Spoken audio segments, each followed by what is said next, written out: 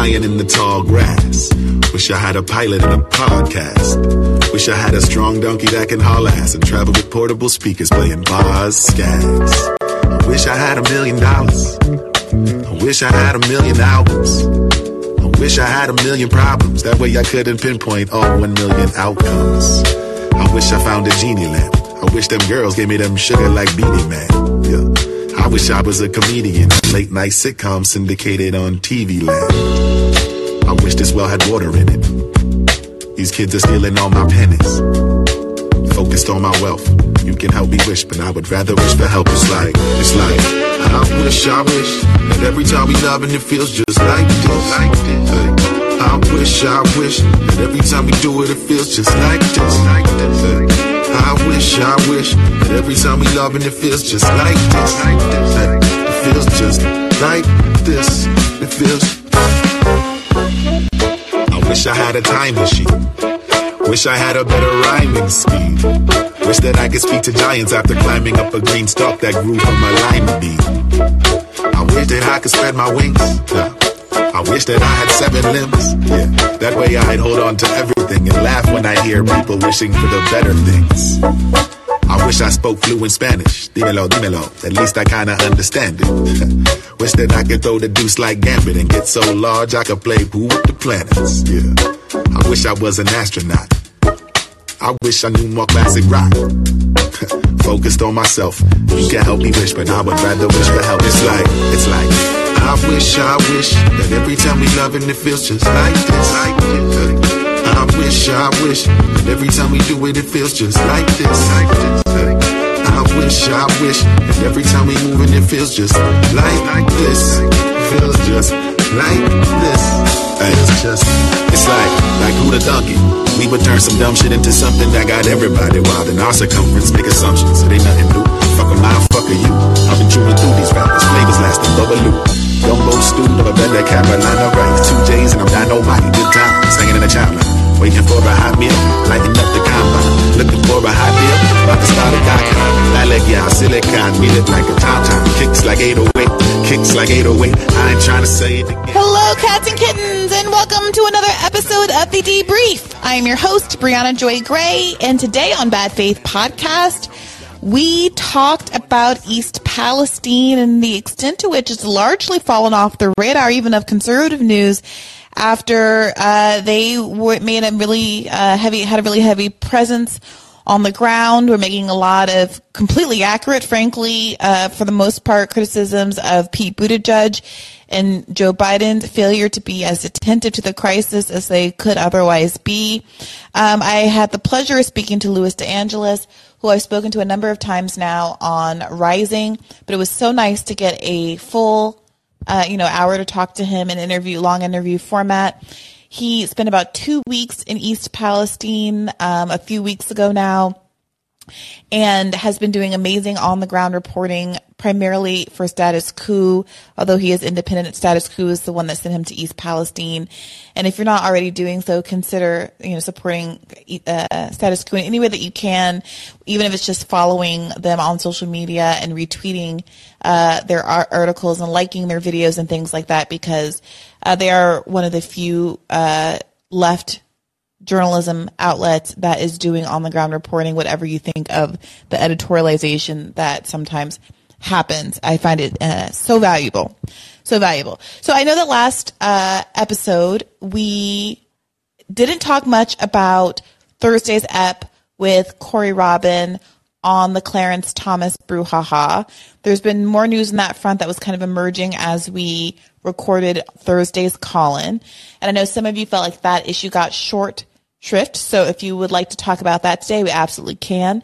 And of course, the reason why we didn't talk about Clarence Thomas very much on Thursday is because people had more to say about Monday's episode with Aaron Reed about trans issues. And of course, the floor is open to talk about that and any other episode and any other thing you'd like to talk about. Right now, Elon Musk is sitting down with Tucker Carlson, or rather, Tucker Carlson is airing an interview that he recorded with Elon Musk. Previously, I was listening to that a little bit before they came in, and it sounded like they were just about to get into the Twitter files. Actually, let me just see if I can pop in and listen for a second. If the public is happy with it, that's what matters. and the public will speak with their actions. If they find Twitter to be useful, they will use it more, and if they find it to be not useful, they will use it less. If they find it to be the best source of truth, I think they will use it more. Now there's obviously a lot of organizations that are used to having sort of unfettered influence on Twitter that no longer have that. We used to the New York Times of their badge this morning, and then you called them diarrhea. You called them. You did. I'm just quoting you. You described their Twitter feed as diarrhea. I said it was the Twitter equivalent of diarrhea. Okay, this doesn't sound especially edifying. I don't know why they're talking about diarrhea. I really hoped we were going to get something about the Twitter files given during the Twitter Spaces last week. Elon said it was basically over. I'm really eager to hear more. I don't know if you caught it. Matt Taibbi wrote a kind of scathing for Matt Taibbi. He's a pretty even-tempered guy. Response to everything that went down. Although it's not especially detailed, he wrote it while he was on vacation and trying to live his life and spend time with his family. So I wonder if we're going to get more from Matt, but I really would like to know if it really is the case that Elon is abandoning this project, which I think is important, simply because of an interpersonal falling out with one of the journalists involved. So please do let me know if anyone's listening to the Tucker thing, if they get back to the core of the Twitter files. I'd love to tune into that for a second.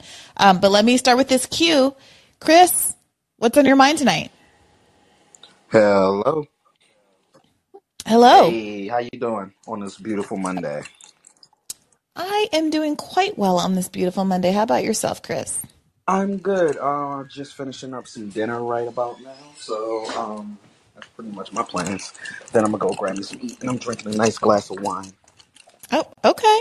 Is that what I hear with those ice cubes clicking and clacking around in there? Yeah. So I'm not a guy who likes warm wine. Mm-hmm. It has to be cold. So, and unfortunately, I just got this wine. It was sitting in my car, so I'm like, I gotta Look, I'm not judging. I'm not hating. Okay. I know the wine drinkers are probably like thinking I'm sully in this right now. Like, ugh, come on. You do you, and you enjoy it the way you want to enjoy it. Yeah. But I did want to speak briefly on this episode because it's kind of interesting. Like it has kind of dissipated as far as like the media, and I definitely would want to shout out Status Cool for kind of just keeping up with the updates. I actually follow them on YouTube, so I kind of know what's happening, new things that are breaking. So like I remember when they broke the news that I believe it was the EPA, like they didn't even have the right equipment to test everything, but then telling everyone that it was safe, and it was just like, God, I mean, like, I think this is clearly the next Flint, Michigan thing, though. But it's just crazy how like this stuff happens and how many people are possibly harmed in these things, and then nothing ever really comes of it outside of maybe an apology. Maybe you'll get like a little lawsuit for like a bunch of people that they all got to split out and everything. But like, it just seems like it'll happen again. It'll just continue to keep happening again and again and again. So I don't know if you saw the story where a bunch of the dirt that they had dug up from East Palestine and were transporting somewhere else to be, I don't know, cleaned or processed or buried deep or whatever they do with toxic dirt. The truck toppled over and spilled and contaminated a whole new area. I mean, you couldn't write it this way. Oh my gosh, jeez. Yeah. Why is like everything just like breaking down in this goddamn, like, god damn. Well, infrastructure's got to be maintained. Oh yeah, you're right. Well, we got the Biden bill, so that'll help, right? The thing that they liberals are always telling us that we need to be happy and excited about. So that great thing that's supposed to be down the road. I think I saw some stat that said like 40% of all bridges or something in the United States are will be on the verge of collapse or will collapse in the next 40 years if they aren't maintained. And so, I mean, it's not that, it's just a scale issue, the scale of the Build Back Better investment. I mean, the infrastructure aspects of the bill are necessary and good. It's just, are they enough, is the question. Yeah, it seems like we never really like fix the problem. It's just, we just kick the can down the road. That's kind of like what it seems to be. Like, yeah. But what particular issue did you want to ask about or talk about today, Chris? Yeah. So outside of the East Palestine thing, I know you saw. I know you guys did you guys did a topic on this. What happened with that little 16-year-old kid who was like shot for ringing the door? I saw recently an update. I think it was on Shade Room and stuff like that. That the kid is home, so looks like he made a full recovery. But it kind of got me back thinking about obviously what happened in DC with the kid, where the guy came out and saw some kids breaking into cars and then shot the dude. This one, I mean, obviously it's not so as like clear cut, because it's like, damn, dude just made an honest mistake, and the cost of that was basically almost his life. Yeah, so for those who haven't been following this story, in Kansas City, Missouri, Ralph Paul Yarl, he's a 16-year-old. He was supposed to pick up his brothers at basically he was given like a street address, and he went to the street versus the avenue, or the avenue versus the street. Yeah, I think Northeast 115th Terrace versus Northeast 115th Street. He was supposed to be picking up his siblings there. He rang the doorbell, and the owner of the house, or the occupant of the house, shot him through the glass door in the head, and then shot him again once he was on the ground. And then somehow the kid survived and escaped, and he had to, I think, ask 3 separate people before he was able to get someone to assist him with medical help. Yeah. So, I mean, and that kind of like it brings kind of back to like what is our acceptance level we're willing to have as far as like the idea of like people owning firearms and their right to defend themselves. Because in this kind of situation, of course, even I have the opinion of, if someone breaks into your house, what happens though. But ringing a doorbell, seeing a black kid and just go, oh shit, like that's through crazy. a door. So you can't even, I mean, there's just no argument about anyone trying to enter into a house or anything like that when you literally obviously had a door between you to shoot through. Exactly. So then it's like, in of course, it seems like obviously with us, or with like particularly in like black males and black boys, it's like the innocence of us is just does not exist. I know you guys brought up Tamir Rice, but I thought about that kind of situation where it's like some kids can't even just like exist. Like the idea that Tamir Rice deserved to be shot because he was playing with a toy gun on a playground.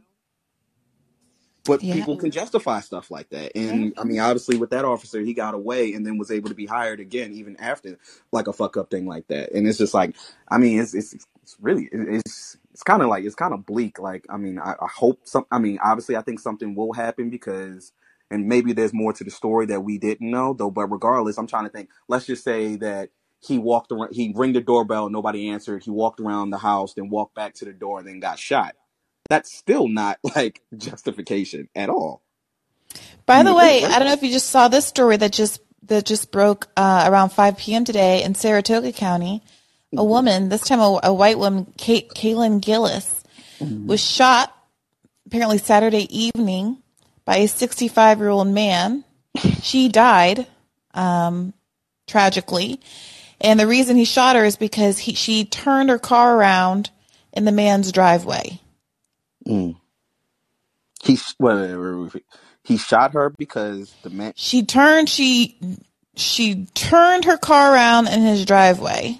Oh wow! And he shot her because she pulled into his driveway. That's crazy. I do that all the time when I'm like wrong and I don't feel like driving down the road. I'm like, oh, let me just make this quick U-turn real quick and pull this. That's crazy. Yep. Here's the story from Times Union. This is Murphy is the county sheriff. Murphy said the group mistakenly drove up to a house on Patterson Hill Road, 19 miles northeast of Gillis's residence in Schuylerville.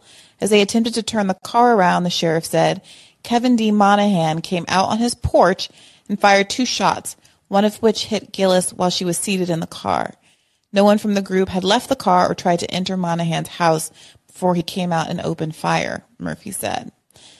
With Gillis wounded, the group drove to Cemetery Road in the neighboring town of Salem, 6 miles south of Monahan's residence, at which time the shooting was reported to 911. Yeah. I mean, and it seems like there's so many of these. I remember just, I think it was a couple months, or if it was not last year, a guy was, an Amazon driver was shot at. He was in some bumfucking square in the fucking county. He pulled up his car because he didn't have the Amazon van, because that is actually natural that, A lot of the drivers don't drive the Amazon vans. They're driving their cars now. They'll rent a box truck out for as how long as they can and do that kind of stuff. And literally just pulled up on the dude's property. Dude started shooting at him. And he had to literally run in the woods in the middle of fucking nowhere. And I guess I guess this is kind of the price we have for the Second Amendment, though. But like, I wonder what you're kind of like.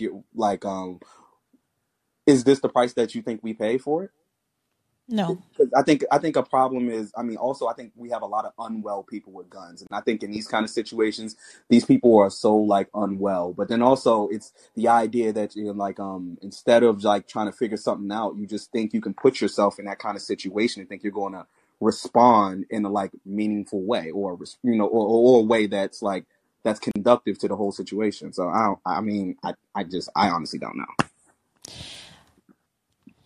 Unwell people With guns, without guns, are able to cause significantly less damage because guns are tools that are specifically designed for to killing. kill.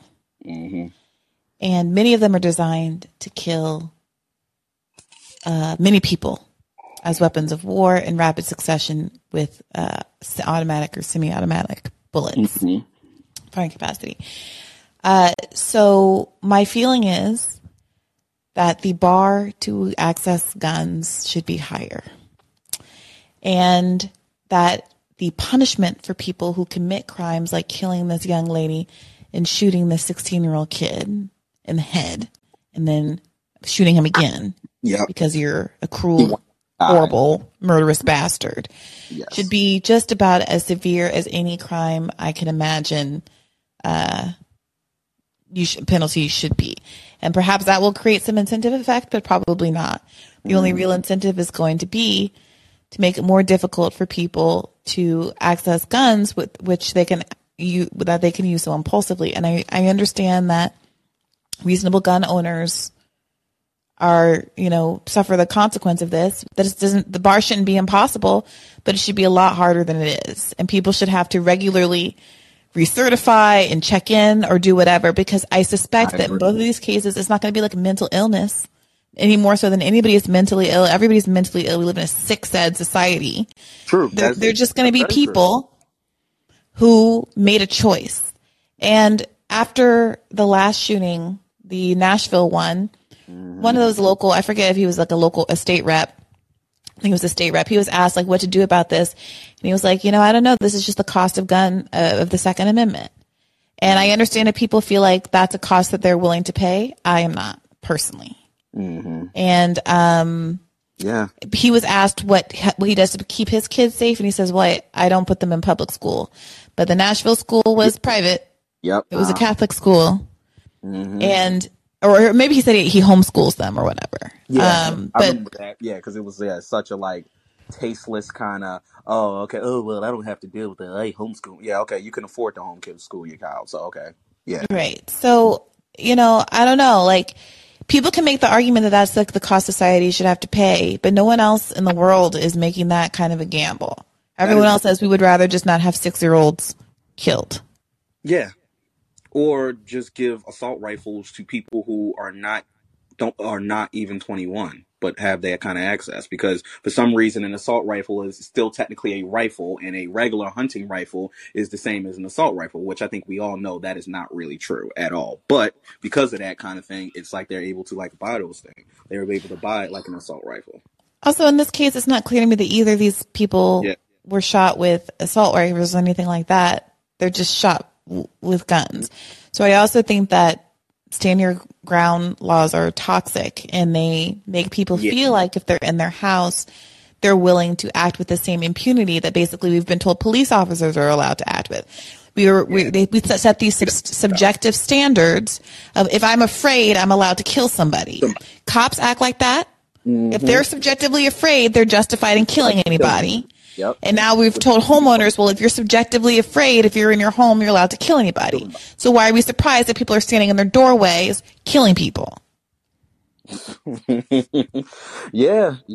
Like, I know something I think that I would be good, at least like something that they that has been talked about is the idea of raising the age limit to at least 25, 26. So at least people are, I guess you can say, as far as somewhat like maybe, but these people, the man who killed this child and who he's shot 80 this years old. child, Yeah. and the They say man, the he's 80 years old. 65-year-old who killed this woman, were not, youths.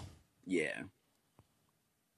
Maybe it's also our culture. Maybe it could be the culture too. I definitely think that we have like a very intact culture with the idea of owning a weapon and shooting people. And then of course we always give ourselves the relax of if I'm afraid or I'm defending myself. But then what you do find sometimes is that is subjective. And then if we're questioning our own fucking police officers and their use of force, why would you then deputize random people who have no training, no experience? And I think people just think because they own a gun and they go to the gun range once a month or something like that requires training. It's way more intense and way more than that.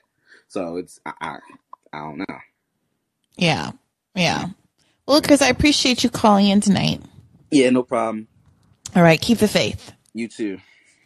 All right, Lucius. I think that's a new name, new caller. What's in your mind tonight? Can you unmute yourself, Lucius? You got to press the little mic button so we can hear you talk. Okay, I think I'm unmuted. Perfect. Hey, yeah. Welcome. What's in your mind tonight? Show first. The only one I've done so far is Useful Idiots, though I need to get in on the Sabby Sabs action because her crowd is just amazing. Awesome. Well, welcome. I'm glad to hear that. Sounds like a nice little cluster of some of my faves right there. So what brings you to the debrief tonight? Yeah, so I missed pretty much everything up until the last few minutes when I saw that, it was live. So apologies for that. I just wanted to say, probably off all the topics that have been discussed, that I really appreciate what you in particular, and Robbie, I got to give him props, have done with Rising.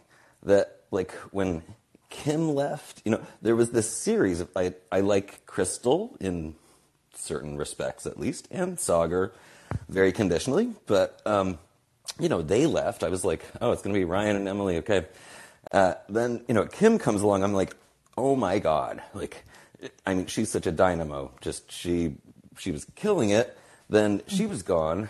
Then it's like you and Robbie are, I would say, the kind of core, like you're the nucleus of the show at this point. And I just appreciate that you two have a really fun, jovial kind of chemistry and can get over your differences of opinion with grace with one another. And I appreciate that. I thought that show was going to be like sinking, not rising. Not rising, LOL. You have to right the ship or whatever. Well, I appreciate that. I sincerely enjoy doing the show with Robbie. I think our Leo energy means that we recover very quickly from whatever our disagreements are. And we've come to understand each other and I think understand where we're coming from argument-wise and are able to discern, why we disagree, and it cultivates a better faith engagement than when you're constantly scrutinizing someone to think, oh, well, do they really mean it? Are they just trying to get a dig in? Like, I think there's a confidence and a trust that's built up that makes it, frankly, an enjoyable experience for me. So I'm glad to be doing it, and I'm glad you're enjoying it. Yeah, and I've been a viewer for, since the start of the show, basically. So I've seen all of this develop, like the character arc of both of you and how you relate. And it's really, it's cute. I hope that, stays for as long as possible because it is fun to watch. So, Thanks, Lucius. That's all I got. I will let you get to the next caller. Thank you. All right. Well, I hope you're not a stranger going forward. Thanks for calling in. Keep the faith. Yep, you too. Okay, bye. Bye-bye. Jonathan, what's on your mind tonight? Hello. I was delighted to see that you had Lewis on. We in Real Progressive, we have a relationship with Status Quo, and I think Steve was guest hosting when he first did his, basically came out there and said, I went over there, I stayed over there, and I got sick. And I was like, this guy's a legend. This guy's a hero. He's out there still talking to these people and kind of giving us a window into the fact that the rest of the media would like us to forget. That essentially this place is still a clusterfuck, and there's nobody coming to help. And it's kind of like, it reminds me of that feeling that I got as a first responder during the COVID thing. Like, we're waiting for, all the guys like on that movie Outbreak, these well-equipped federal agencies to come in and handle business and, try to elbow each other out of the way and be like, no, I got this. No, I got this. And after a few minutes, you realize nobody's coming to help. Everything is a mess. Nobody knows what they're doing. Okay. And frankly, even when you know what you're supposed to do, there's obstructionism within the government. They're like, we're not going to do anything. No, like, you guys are just, basically their technique is to, kind of like, what my dad does when the family's out of town and one of the animals craps on the floor. He just tosses a towel over it and forgets about it. And just like leaves it for when the family gets home. And that's basically what we're getting a window into that people need to realize, because this has been going on for a long time. And whatever I and many other people think of some of Jordan's shitlibby politics, like, you got to give him credit, because he's been on that Flint thing doing the same thing for years, even when he's been hemorrhaging money, even when the government basically told him, nah, we're not going to do any of that. No, like, not even going to prosecute obviously criminal activity. Like, they're just, and getting obstructionism in every direction from not just the politicians, but the major media outlets. And, people need to see this stuff. So, I was glad you did that. I was glad you did that interview. Yeah, well, I'm glad you guys enjoyed it. Sometimes I worry that, the less topical interviews with people who aren't themselves big names or famous won't go over well. But I find Lewis to be like a really engaging interlocutor, and I just so value that he, occupied that space and went there and subjected himself and his health to doing that reporting. And I'm glad we were able to give some platform to it. Yeah, I mean, I know that they say, like, journalists aren't supposed to be the story, but in a sense, like, that was a more effective way to get the point across than just about anything else. And like I said, he mentioned, like, all these other reporters, they were there briefly and then they just left. But, staying there and actually being like, oh, actually, I don't feel so good. Like, this is bad. And, kind of getting sick himself really, gets the point across in the way that you kind of, like, because like you said, the camera can't smell things. Like, you can't smell things through these videos. And, like, realizing the person that brought you that story got sick in the process, really did kind of get that point across to anybody that actually saw the reporting. The other thing, like, whether you like to admit it or not, is that you're famous. And in a sense, doing these kinds of things really gives a boost to people like Lewis and Status Quo when they're doing this kind of work. And, it's an extraordinarily valuable public service that you provided getting that work out there to a larger audience. Well, I'm not endorsing being famous, but I'll do what I can. I'll do what I can with the platform I have. And I appreciate that, Jonathan. Yeah. By the way, you were one of the people who I know felt like there wasn't as much attention given to the last episode as you might have liked. So feel free to get into that if you'd like, but no pressure. No pressure. Yeah, well, I mean, the fact is, like, it kind of made me realize how much I didn't know about Clarence Thomas, how much it seems like nobody knows about Clarence Thomas. And I have to, I bought the book. I have to read through it because, like, it kind of, like, put a lot of that stuff in a new light. And, like, nobody ever talks, at least until recently, about Clarence Thomas. Like, he was just one of those guys that was flying under the radar since the Bush administration when I was a kid. And, basically, other than Anita Hill, nobody really knows anything about what he thinks, where he's coming from, what he believes.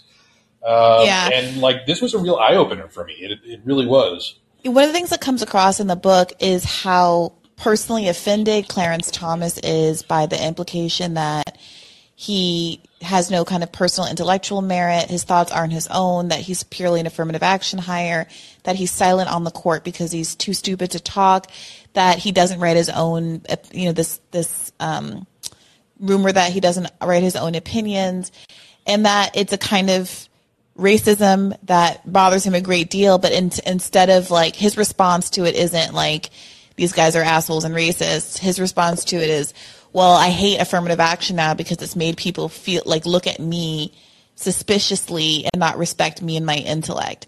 And so there's this weird catch-22. Reading the book, like, there's a part of me that resonated with the emotional response that he was having to it all.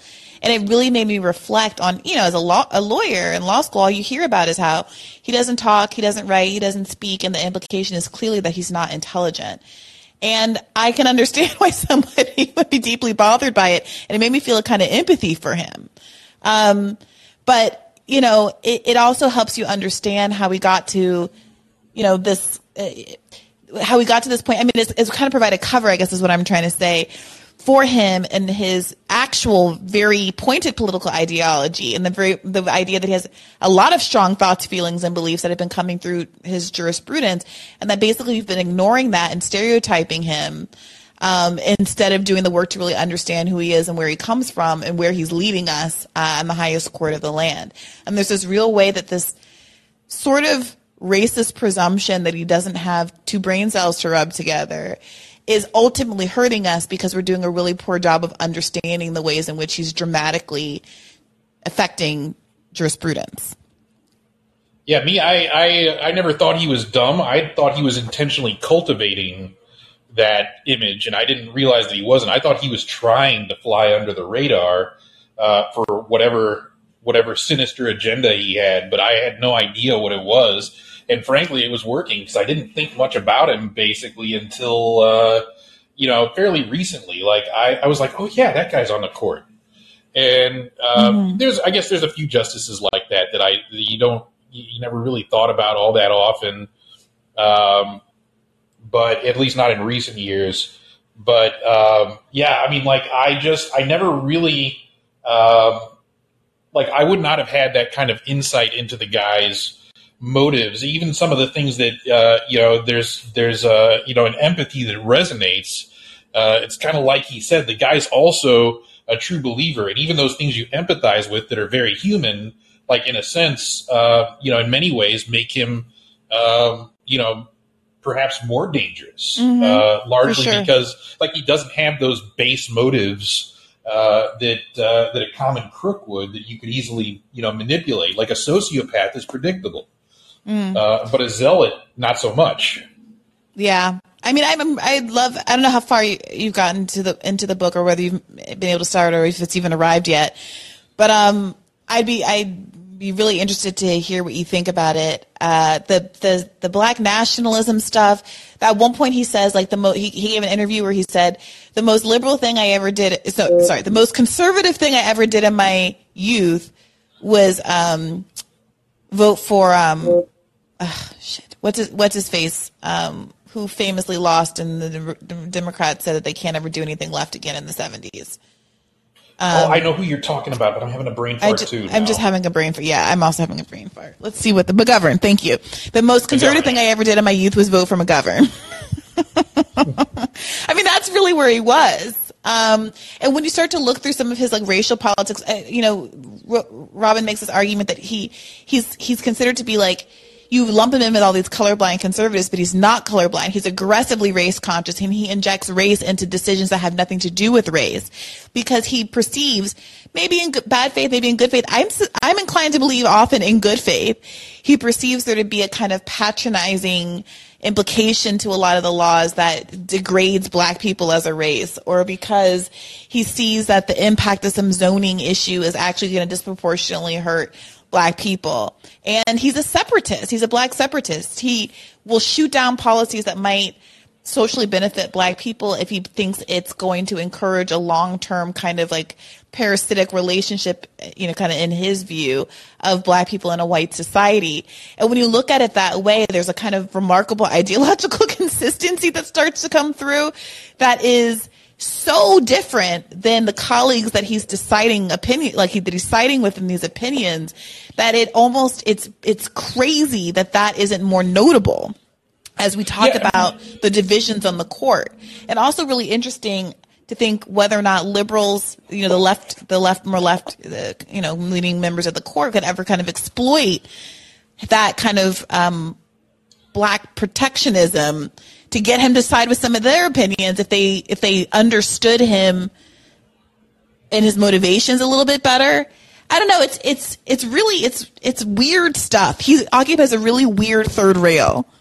Yeah, because there's a part in there where there's certain things that he sees that are very real and that he's reacting to, and there was at a certain point there was in the episode you guys were talking about basically his reaction that a lot of the stuff that occurred, like the removing segregation stuff, kind of he heard a comment saying that Clarence Thomas is a guy who's ungrateful for blah blah blah, all the good things he received. And that confirmed to him, and he's very right in a sense, that there's a patronizing attitude behind that, that, this kind of liberal largesse, like we're giving charity to these poor barbarians so they can, have a better life than they did. But it's this kind of very patronizing attitude that he's reacting to that's very, very real, and that is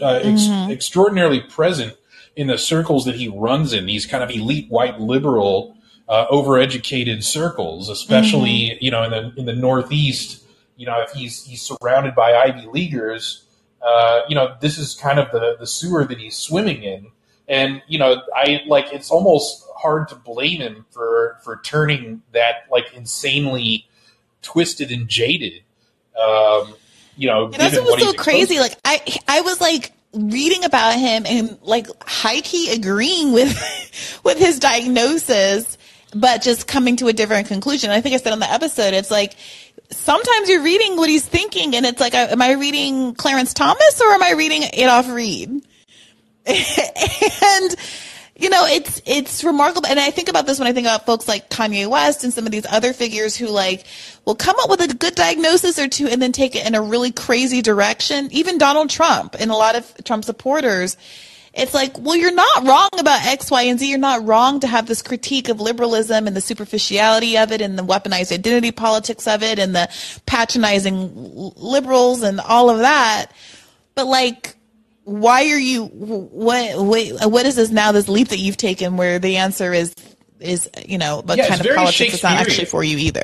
Mm-hmm. It's very Shakespearean. Like people in that era, in Shakespeare's era, were fascinated with characters in Marlowe's the Jew of Malta, or in Shakespeare's what's the one with Iago? The Moor. Yeah. Othello. Yeah. Sorry. I'm they were fascinated by people that had this these very honest grievances. They're, very human. You empathize and identify with them.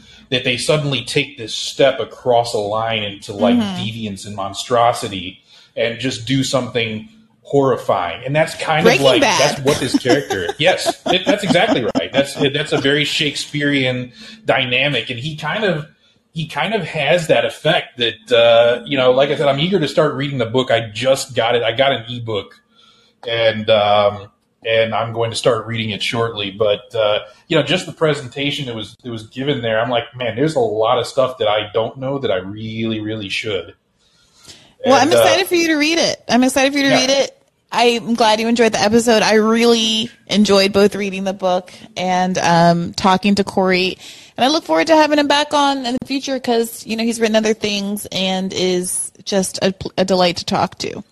And before I go, I wanted to say, I'm glad I've gotten in the habit of checking Rising on Monday mornings just in case you're there, because this was a banger of a day today, and all the segments were awesome, and actually probably the one that's going to get the best reaction is the one I liked the least, which was the one with Liz.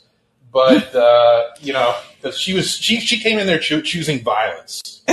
But well, look, you know what's funny? Not funny, but I looked at the stats a little earlier today, and the segment about the young man who was shot actually was doing surprisingly big numbers, which I did not expect from the rising audience. I'm looking at it now; it's at 300,000 views.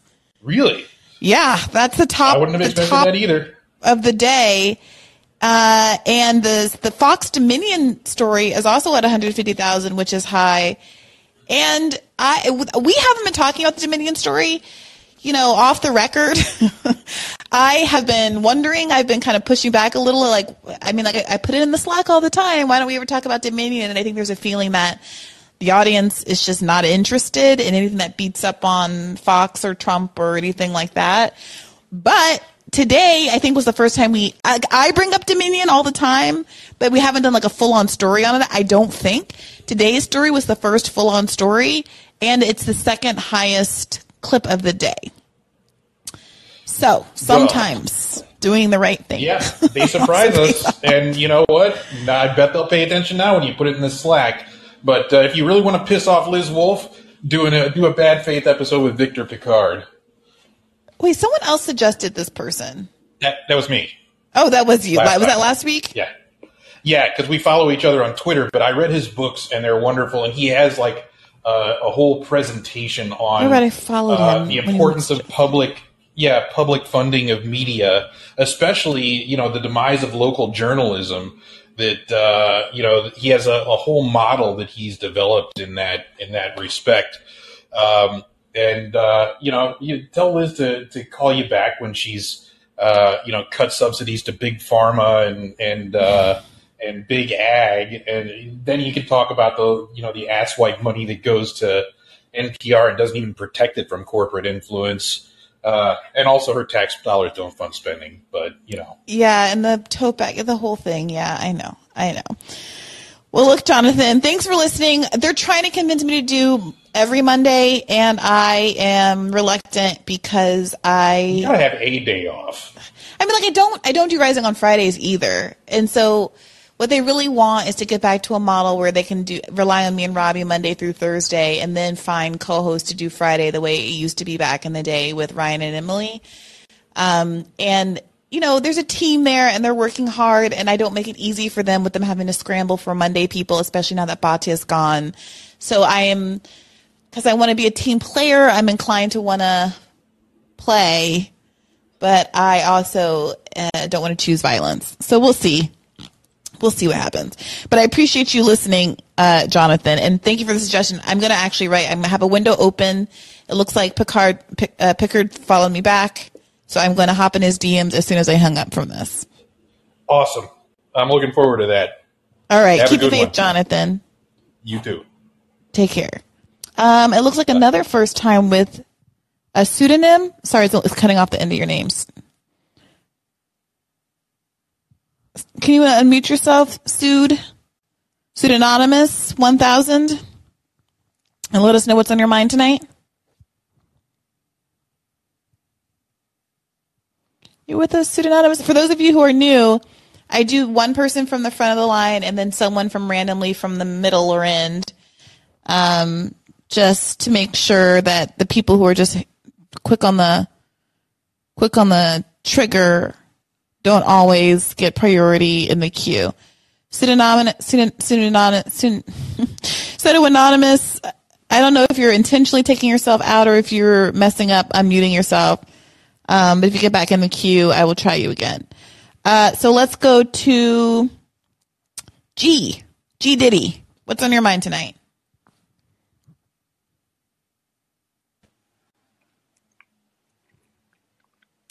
Hey, can you hear me? Loud and clear. Oh, spectacular. Okay, so obviously the East Palestine issue is one of the more important issues, national issues, and I think you're right on to complain about the fact that no one's covering it. But even when I think about my thoughts on it, it's almost like it feels like such an attack on the citizens, our fellow citizens, that it almost doesn't feel like a political matter. And so it's almost like you kind of so distressed you don't know how to talk about it in political terms. It almost feels like unless you're talking about it from a law enforcement angle or or something beyond that, it's almost like you don't know how to discuss such an issue. A chemical weapons attack has been launched on the citizens of Ohio, and we're kind of just sitting around, just watching it happen, and the media is just kind of ignoring it. So it's a little bit shell shocked in a way. Yeah. Sorry, go ahead. I meant to cut you off. Oh, no, please do. When we were talking about this on Rising earlier in the scope of this crisis, I said that I was frankly glad that Republicans were politicizing the crisis. I was glad that Trump went. I was glad that Tucker Carlson was doing radars on how terrible Pete Buttigieg was, because at the end of the day, it was getting the people of East Palestine a lot of attention. And for the first, week, 10 days, 2 weeks, there was like no coverage of it at all. And now we're kind of living in the world where everyone stopped politicizing it. And it's a shame that this country works this way, but it kind of feels like if you can't use an event as a way to beat up on the other side, literally nobody cares about it. And as soon as this became like a messy, Republican, governors and the local officials were also at fault, but also the EPA and Buttigieg and Biden, and it's messy, and now everyone just kind of wants hands off. That the people are suffering as a consequence. And remember when I talked to David Sirota about this, a month or so ago, we talked about a rail safety bill. I think Ro Khanna mentioned it as well when he was on the show about a month ago. And it's like, what's happening? What's happening with that bill? And that was insufficient too. Remember, I was asking, I think, Ro Khanna about whether or not it was going to address some of these substantive concerns about the brakes and the precision railroad scheduling and some of the other longstanding issues. And it seemed like it wouldn't, but at least it was something. And I haven't heard anything at all about it in quite some time. And that's the thing. It's like, I almost, a lot of times I feel like you get what you vote for, but it just seems so callous and cynical to kind of take that angle in this situation, because it is such a serious situation. So it's like I'm of multiple minds on the issue, because, I don't think anybody deserves what took place. I don't think anybody who wants smaller government expected to have a chemical attack launched on them. And that's really the sad thing about it. It's that, conservative people don't necessarily assume that people are this evil and this callous. And look, go ahead. I'm sorry. Oh, no, please. I think you're better than me. No, it's just that, no, but I respect, like, when people say, and I've learned this kind of with my exchanges with Robbie as well, when people say there are dangers with big government, like, they're not wrong, right? Like, I'm not sitting here saying, like, I love government in the abstract. Like, I love cheese. I love flowers. I love tequila. I love reality TV. Like, there are things that I love because of what they are. Government isn't one of them. But I appreciate that absent some pushback, absent some counterbalance, that the free reign of the market is a, by design, destructive force that's both anti-democratic and frankly anti-human being. It's explicit desires, and this is what we were getting to with that episode with my corporate law professor, right? The explicit purpose of corporations are to increase shareholder value, not to make you happy, not to keep jobs in America, not to keep the air clean, not to clean up train derailments, not to avoid catastrophes, but to maximize profit to shareholders. And in fact, if their boards do not maximize profit to shareholders, then they can be liable. They're not liable for, like, killing you, probably. Look at what happened with Chevron and the Amazon. But they definitely will be liable to their shareholders if they don't maximize profit. And so there needs to be something that gets in between them and the people, and there needs to be limits on corporate power. And the best thing we've come up with is this idea of a democracy, where we can at least have some control over the government and checks and balances ostensibly over the government in a way that we can't have over corporations because we are not shareholders. Now, have corporations done their darndest to undermine our democracy, to buy our democracy, to prevent our votes from having as much power because of the influence of money in politics? Yes. Is the government often corrupt? Yes. But it's largely corrupt because of that same private enterprises, right? Because of those corporations.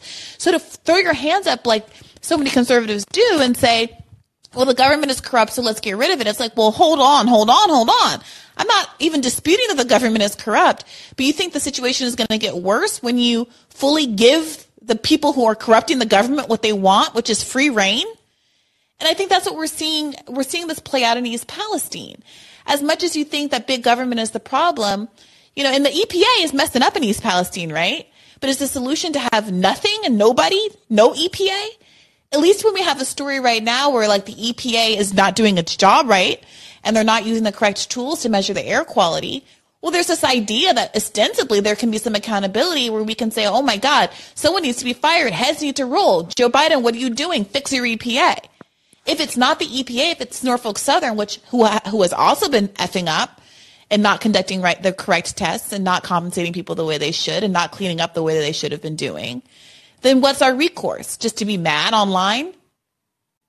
And well, I mean, the thing is, a government that's working on our behalf is not a problem if it gets more influential, more powerful in our lives. But the problem is when the government's already corrupted, then it becoming more influential and more powerful and giving more control of our lives only makes it a more pernicious force. I mean, I think the greatest kind of counterbalance to corporate power is the power of the labor. And what is the greatest enemy of the labor when it comes to rail worker strikes? The government, in particular, a Democrat president. Well, I wouldn't say the greatest enemy to labor is the government and the Democratic president. I think the greatest enemy to labor is, again, the corporations who see labor as standing between them and their profit. So they have bought government. And I got to say, starting with the Republican Party doesn't even pretend to have any labor interest. And yet you'd be hard pressed to find a union in America that's maybe not a cop union that gives to Republican candidates or predominantly gives to Republican candidates. But that's what's so sad is that Republicans being worse than Democrats doesn't help labor very much when Democrats are also bad. So you're completely right about that. But I think it is important to recognize that there's a sense of scale here. And that, what should have happened when Biden crushed the rail strike was to say, Biden, you're not living up to your values as a Democrat, and the Democrats are the party of labor. What the hell are you doing? But instead of that, what we got was, I'm sorry, progressives, AOC, a bunch of folks running cover for Biden and saying, oh, we had to do this. This is what the rail unions wanted us to do. And I would, I want to get into maybe in an interview I'm going to do later this week, the interview that AOC just did with David Sirota last week, where he was able to ask her some questions about this stuff and give what I thought were some pretty unsatisfactory answers about why she voted for crushing the rail strike and why the Democratic Party is not willing to, it doesn't seem to have anybody in it except for Rashida Tlaib and I think Bernie Sanders over in the Senate, who are willing to stand up for what used to be bedrock Democratic Party values. Yeah, I mean, shout out to Rashida Tlaib, really kind of making the squad look good lately when it comes to not just this issue, but obviously getting our I forget the famous spy's name. Why do I forget his name all of a sudden? The spy? Yeah, the spy who oh my goodness, why do I forget his name? The spy who did what? Who released the war footage, the Iraq war footage of the Assange? So Julian Assange. Mm-hmm. Why did her kind of just standing up for him, Mm-hmm. is rare amongst the Democrats. So she's been doing great. But to loop in this issue, I think politically, I think if this issue does, the East Palestine issue does kind of get a little bit more press, I think it actually helps RFK Jr. Because I think with his bona fides, particularly in this area, I think this is the kind of thing that would actually put him raise his stock on just the merits alone. Because if this is actually an issue that's like a big, major platform issue, There's no one who's going to be on stage who's going to have better bona fides on this type of malfeasance than an RFK Jr. And it would take away from the like, oh, he's anti-vaxxer. It'll go to like he's like an environmental crusader, and it'll change the narrative, which is another reason why I think maybe this is not an issue that's getting the type of press that it wants, because it would really help RFK Jr. politically if this is foregrounded in a way that it should be. Because think of another politician who really can step into this battlefield in a legitimate way. I wish I need to learn more about what is it? This he's suing on behalf of the folks in East Palestine. I'm not exactly sure what the contours of that are, but I know that people have said that he's been in particular an advocate for people there, and obviously he was an environmental lawyer and all of that. So I agree with you. I think that for anybody, if they decided to make East Palestine an issue in their campaign, it could do wonders. And it's wild to me that Biden doesn't see that lane and still doesn't seem to have shown any interest. That, Marianne, I believe, did go or was planning to go. I believe she did go, but, I guess it's not great that we didn't hear very much about it. And that basically everyone in the race, whatever, Nikki Haley, do your thing. Everybody should be trying to get a piece of that. There should be a fight over who can do the most for the citizens of East Palestine. And of course, the citizens of Flint and the citizens of Jackson, Mississippi, and all the other places in America that are enduring these kind of environmental and infrastructural crises. Yeah. I mean, that's right on. And also, just one last thing regarding the Second Amendment. I understand your concerns regarding the Second Amendment. I think that situation that happened with that 17-year-old boy is a perfect example of why, guns 16. in the hands of 16. Or guns in the hands of highly reckless and this is an old man, so it's like almost like he's probably doddering as well. Guns in the hands of people like that sort of raise the perception of the danger of the tool itself. But one thing that people have to understand when they're talking about the Second Amendment is that it's not something that is like granted to the citizens by the government. Our right to own guns is something that's innate, and that the Second Amendment simply delineates the government's, it simply restricts the government's right to kind of mitigate our, God-given right to have firearms. So it's not like they're doing us a favor by allowing us to have. Well, I think it's that's not like a God-given right. It's a constitutional right. And the Constitution says you can have a well-regulated militia, well-regulated. And there are a lot of rights in the Bill of Rights that are not absolute, including the First Amendment. We have defamation laws. We have laws against inciting violence. You have laws against threatening people.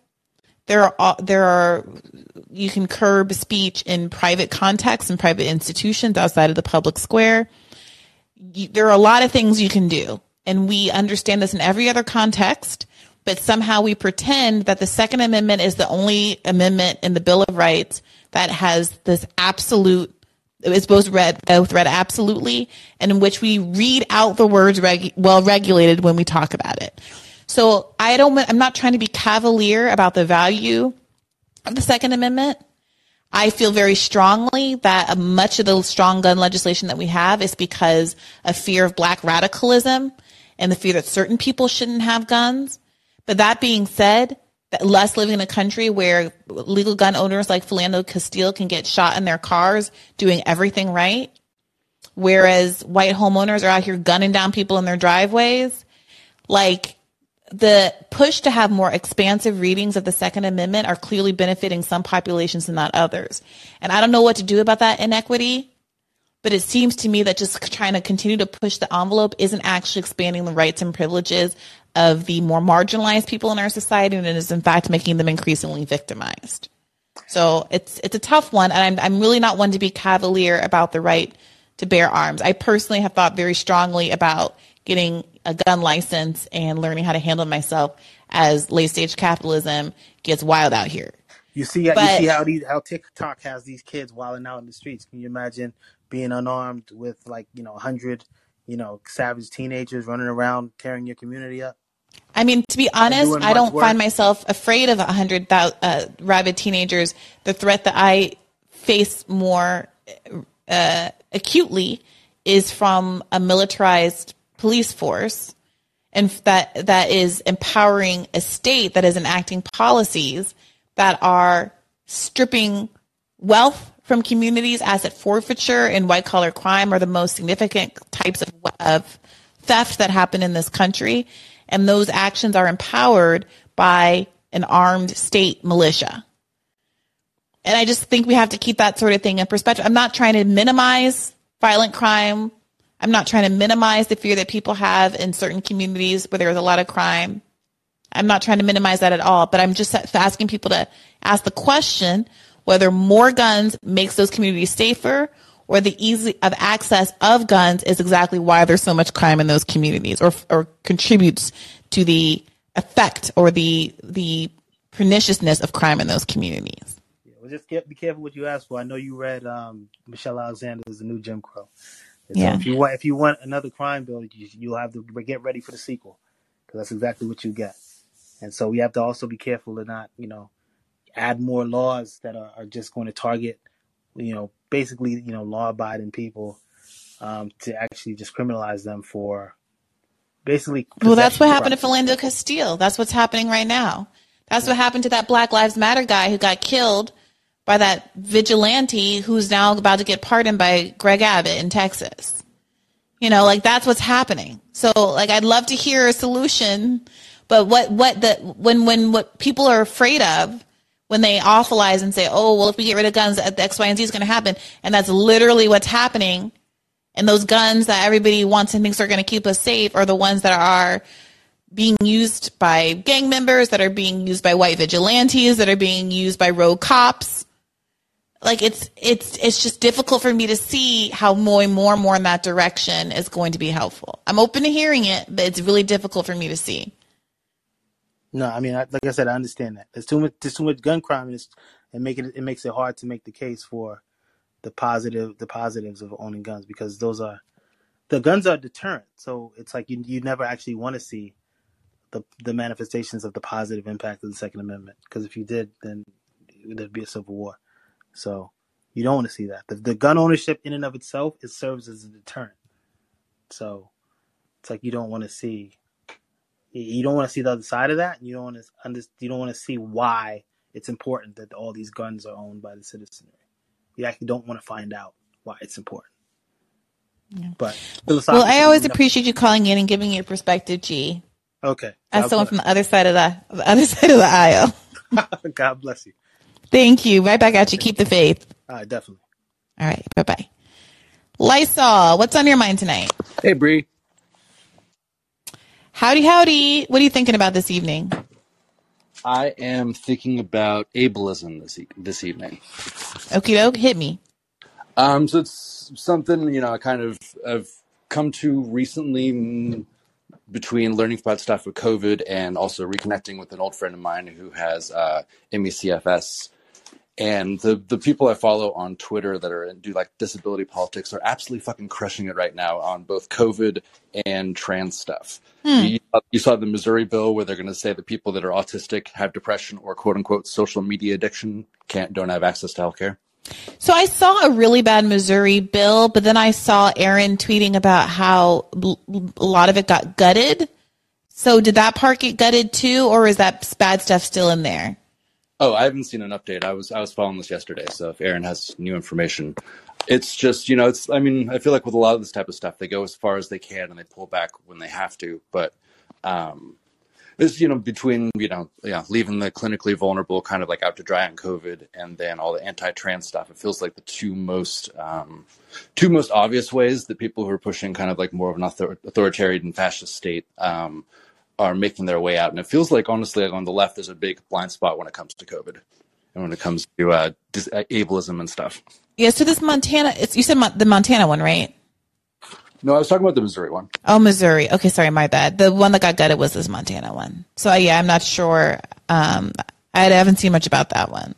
But go ahead. I'm sorry, I didn't mean to cut you off. Oh, I don't think you cut me off. It was just kind of the same type of thing where they're trying to like link being trans to itself being a mental illness, and just kind of like finding ways to marginalize people through disabilities.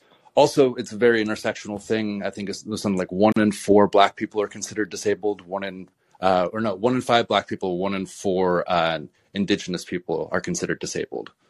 So when it comes down to the people who are most vulnerable, I mean, my big soapbox is people should wear masks on public transit, in grocery stores, and in healthcare facilities, so that the clinically vulnerable can access stuff. Yeah, look, I'm inclined to agree. I do still wear masks in, Ubers and the grocery store and those kind of things. It's also true that like I'm indoor dining, obviously without a mask, because what's the point? I'm eating. And there's some inconsistency there. Although I do think, increasing your odds or decreasing your odds by doing it where it's like the higher traffic areas and where people can't guard against you is meaningful. What would you, when you say that you think the left has kind of dropped this issue, do you mean, generally speaking, Joe Biden deciding that COVID is over and doing the Medicaid kickoff and all of that? Or do you mean on a kind of a messaging front, you think that no one's really talking about long COVID and the value of masking, et cetera, anymore? I think that COVID was a great opportunity for really kind of like building a sense of solidarity. I remember at one point you were talking about like, what if like people could just like wear something and they're like knew like, oh, you're also wearing that kerchief. That means you support Medicare or something like that. And it was kind of like, well, we had it. It was called the mask. In the very early days when everybody was masking except for the people who were absolute assholes, it was a sense of solidarity. And it really is kind of one of those things where people, they're getting nonstop published stuff from the New York Times telling them that people are tired of masking, even though polls don't show that type of stuff. And, the people will put on masks if they see other people masking. It was interesting once it got kind of like below the 50% threshold on the bus. That was really like the change. As soon as you weren't like the asshole on the bus, you're like, oh, I'm going to do whatever I want. Yeah, I mean, I do think that I would like to think of masking as a solidaristic gesture, but I frankly think that from the beginning, it was not seen as, look at all that we're pulling together doing this thing. It was seen as a demonstration that, I'm like one of the good guys who knows the science against the bad guys who don't, which is not how I would have liked it to have played out. I would have liked it to actually have been not a partisan virtue signal. Like I would have liked for everyone to have wanted to do it because we pulled together actually as an American community, and that we just never got there for reasons. I would have liked to have seen high quality masks distributed. I would have liked to have seen mask fittings in public locations in the same way that we had vaccines, set up at hospitals and schools and things. I would have liked to have seen food distributed to people when we were in lockdown the way they did in China and some other parts of the world. I would have liked to have seen people seeing COVID measures as not being abandoned to themselves, each for their own, but exercise in what the government actually could do for you and how it could support you in you doing your part to stay home and stop the spread.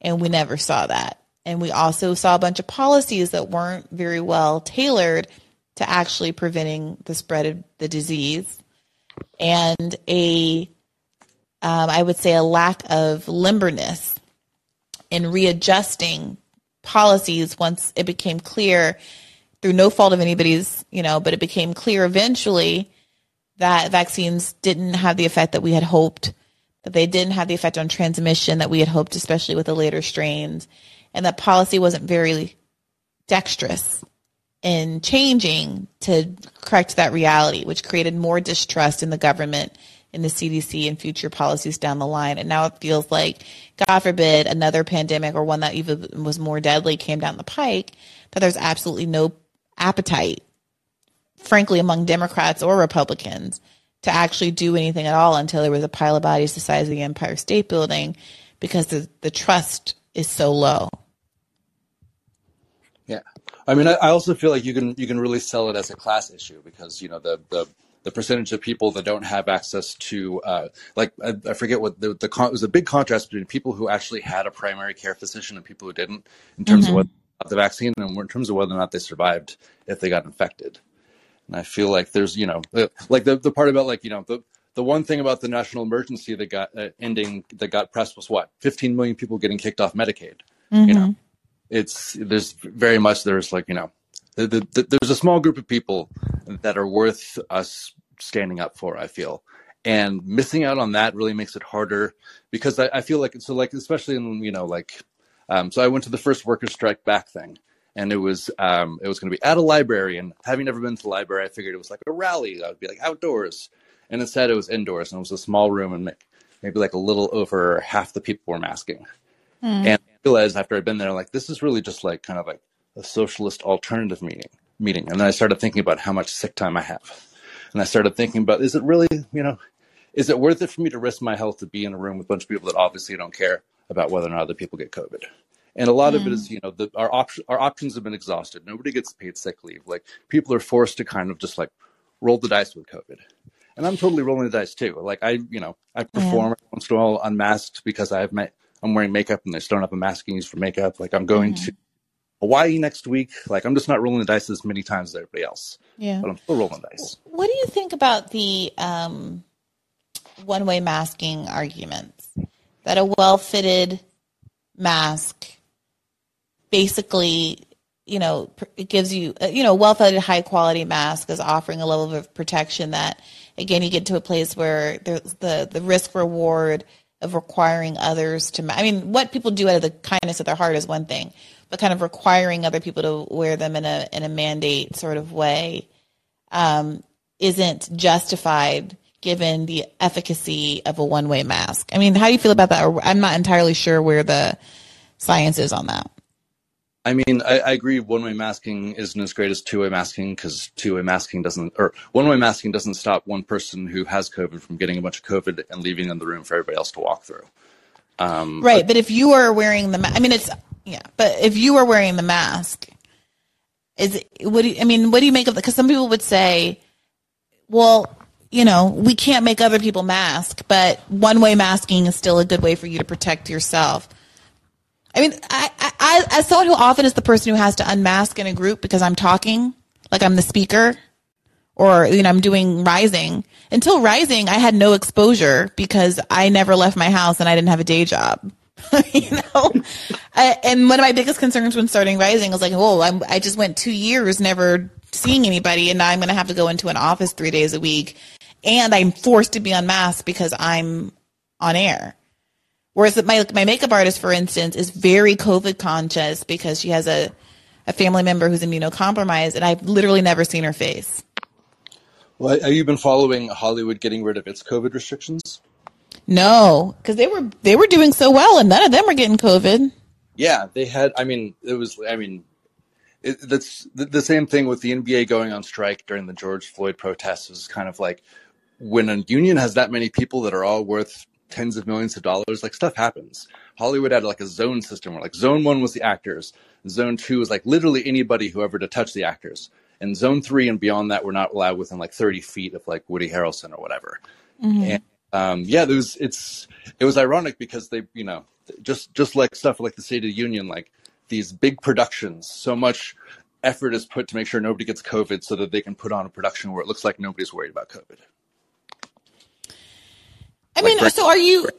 It sounds like you have a kind of cynical view of why it is that they had such good COVID protocols, but and I think that's probably right. But at the end of the day, are you lamenting that they did that?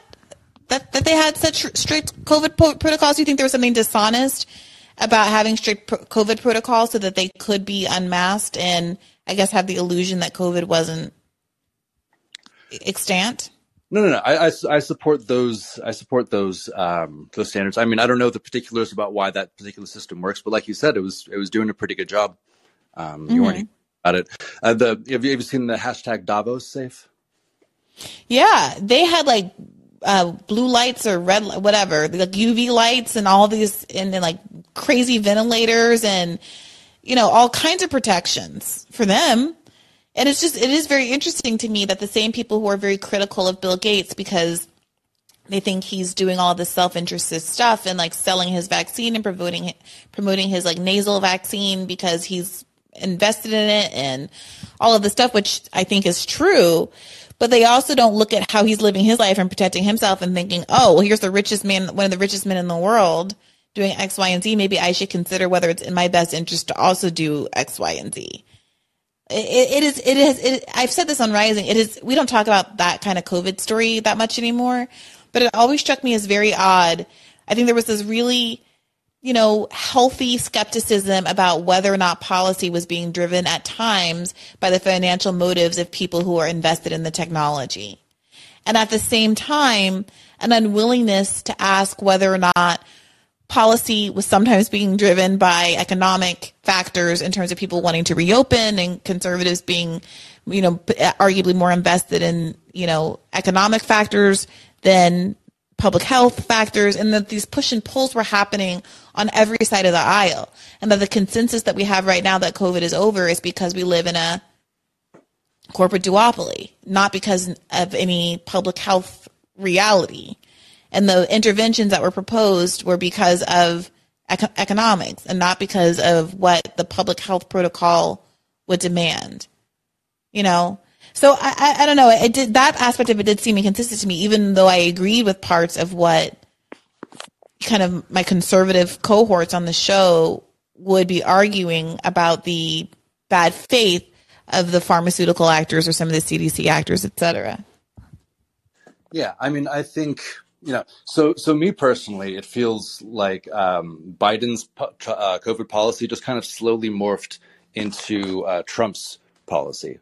Even down to they haven't named a new variant since Omicron because they're trying to pretend like there aren't new variants, even though there are new variants. And like how you want to name them and why you want to decide is like one thing, but like just from a PR perspective, when you have like Ron Klain running the White House, it's and then about the Great Barrington Declaration, guys like Vinay Prasad, I can't pronounce his last name. It's like BHA with some G's and some T's. He works in an unofficial context, I think, for the CDC for Biden himself. Is one of the people that pushed that, and like from the very beginning, they're like, we don't want to go overboard and do too many productions because for like 3 months there, the United States had a social safety net. To June 2020, and then a bunch of people got in the streets because there was also a critical mass of unemployed people, and they cut off the benefits at the end of July, or at least the boost that was keeping people from living in poverty. Yeah. So I mean, so my big push on that is Death Panel, and then Imani Barbarin, also known as Crutches and Spice on TikTok. Both of them are really killing it with disability stuff right now. And I feel like there's a lot to talk about between, if you don't even want to touch COVID, there's a lot to talk about just with the trans issue. Yeah, I've definitely been following Imani and second those recommendations. Thank you, Lysol. I appreciate you calling in. Yeah, for sure. Keep the faith. Keep the faith. Let's go to Sasha. Lots of cats in the chat today. My goodness. Sasha, what's on your mind tonight? Hey, 1 second. I need to take my headphones off. Okay. I also want to throw out there that if anyone wants to talk about the Love is Blind reunion, I'm also game to talk about that. Can you hear me? I can, loud and clear. Cool. So I meant to call in to talk about like the trans stuff. And kind of like about, I guess, maybe organizing and like government infrastructure overall. But just in terms of like the stuff with like Leah Thomas, I just did some quick Googling when people were talking about it. And it just seems like, from what I looked at, that she was only ranked low in men's sports when she started transitioning. And before that, she was ranked pretty high. And so to me, that suggests that a lot of the narrative around like trans women probably having advantages might be, at least in terms of like using her as an example, seems to be a bit overblown. Again, I just did quick Googling, so I may not be 100% right about any of that. But I also found an article talking about research that somebody did saying that like um, their finding was that maybe after 1 year of transitioning, that maybe they weren't like they still had an advantage, but then after about 2 years, they were basically on par with cis women. Um, and so I just want to add that and just say that like I don't think the science is as like how do you say clear, you know, as people say it is. Especially when people were talking about that, I don't feel like people were naming or mentioning like at least like how long people have been transitioning, because it does take a while for everything to change and take full effect. Mm-hmm. So I just wanted to add that and like trouble that a bit. So it looks like I'm reading this article that says Thomas's best time in the men's division was 47:15. And oh, sorry, these are different events. Okay, wait a minute. So in the 500-yard freestyle, during the last season in the NCAA, Leah Thomas competed in the men's division in 2018-2019. There she ranked 554th in the 200-yard freestyle. She's now 5th in the event this year, competing with women. Further, in the 500-yard freestyle, Thomas was 65th in the country. Now she's ranked 1st place in the event this year. Finally, in the 1650 freestyle, she is now 8th in the nation as opposed to 32nd in the men's division. Now, even if it were the case that she was, number 1 in the men's division and then also number 1 in the women's division, competitive both in the men's and the women's division. Help me understand, it's not clear to me that how that changes an argument about her not having a competitive advantage. Again, like I was saying, I just did quick Googling. I don't know everything. But even if you're completely right, even if you're right that, let's say she was number 1 in the men's division and then also number 1 in the women's division, or number 1 in the men's division and number 3 in the women's division. Well, what I'm saying is that like her like ranking only dropped when she started hormones. And so what I'm saying is that like I'm not saying that there's like no potentially advantage, but then like that mixed with the other article of saying that like scientists say that maybe like after about 2 years they're basically on par with cis women. I'm just suggesting that maybe like it's not as finite as people are saying. And that's all. Yeah, look, I think there's totally, and I think we talked about this last time, that I think there's totally a metric that people could come up with. In the Olympics, Aaron pushed back against the Olympic standards being good ones, and I don't know enough to really say, but the Olympics do have some standards by which they say, well, if you've been transitioning for this long and your hormone levels are X, Y, and Z or whatever it is, that you can compete, in the division of your choosing. And that makes sense to me. But acknowledging that it would require that some kind of metrics are required, it is implicitly an acknowledgement that people who are assigned male at birth have an advantage, and that the metrics have to be met in order to counteract that advantage, right? Yeah, I'm not denying that. So then we get into this place where, I think we were saying this, I was saying this to Rika last time. It's like, it might be the case that whatever metrics people come up with that really make it fair, like sincerely fair, mean that very few trans women do get the opportunity to compete. That might be the case. It might not be the case. It might be that many get to compete. But I think when we're talking about this so often, there's this, I think that Biden maybe actually did land on a good place here where he says you can't have a blanket ban because a blanket ban would preclude the possibility of creating these kind of metrics that we're describing that try to get at fairness and equality here. But with the metrics in place, it still might be the case that constructively a lot of people get banned from competing. And the conversation maybe should be about how to make the most fair metrics as opposed to this kind of flat question of whether or not, should we or should we not? Yes or no on trans women competing again in women's leagues. Yeah. No, I'm in total agreement with that. Like, I think, again, like, given like the time frame or whatever, like, I don't think like if you self-identify as a trans woman, like that day you should be allowed to like go Because do that's that's not exactly what Erin said, but she said that the standard should be good faith ID, which does seem to be who decides if it's good faith. Personally, I don't agree with that. Yeah. But again, like I'm saying, like based off of like what like doctors and like researchers have said, that it does seem that like after a couple of years that they are basically in the same level as like as cis women.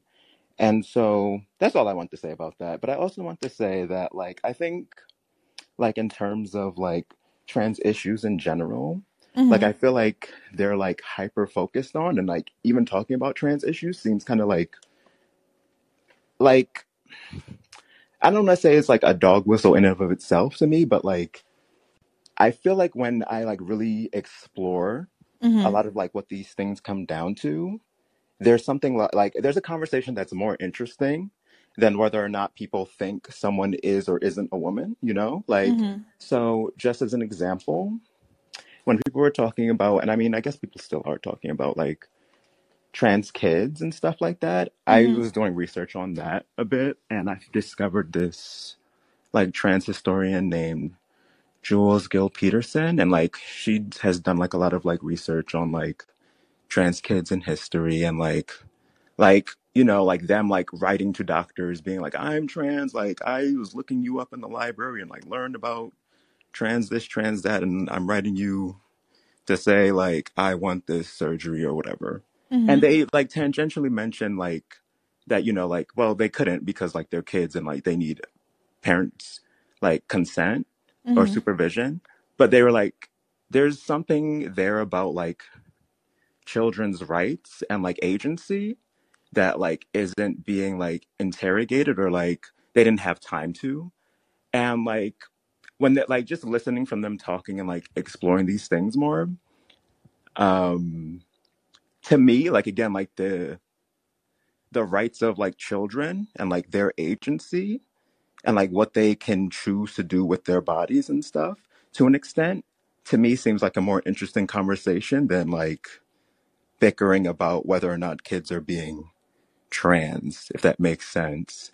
And I remember, just as an example, like when I was younger doing organizing, like as like in high school, there was a case here in like Connecticut where this trans girl was like put in like a boys like juvenile facility, and like part of the issue with that was like obviously like, well, she's trans, so like that is fucked up, but more so like she was like a ward of the state, like through DCF.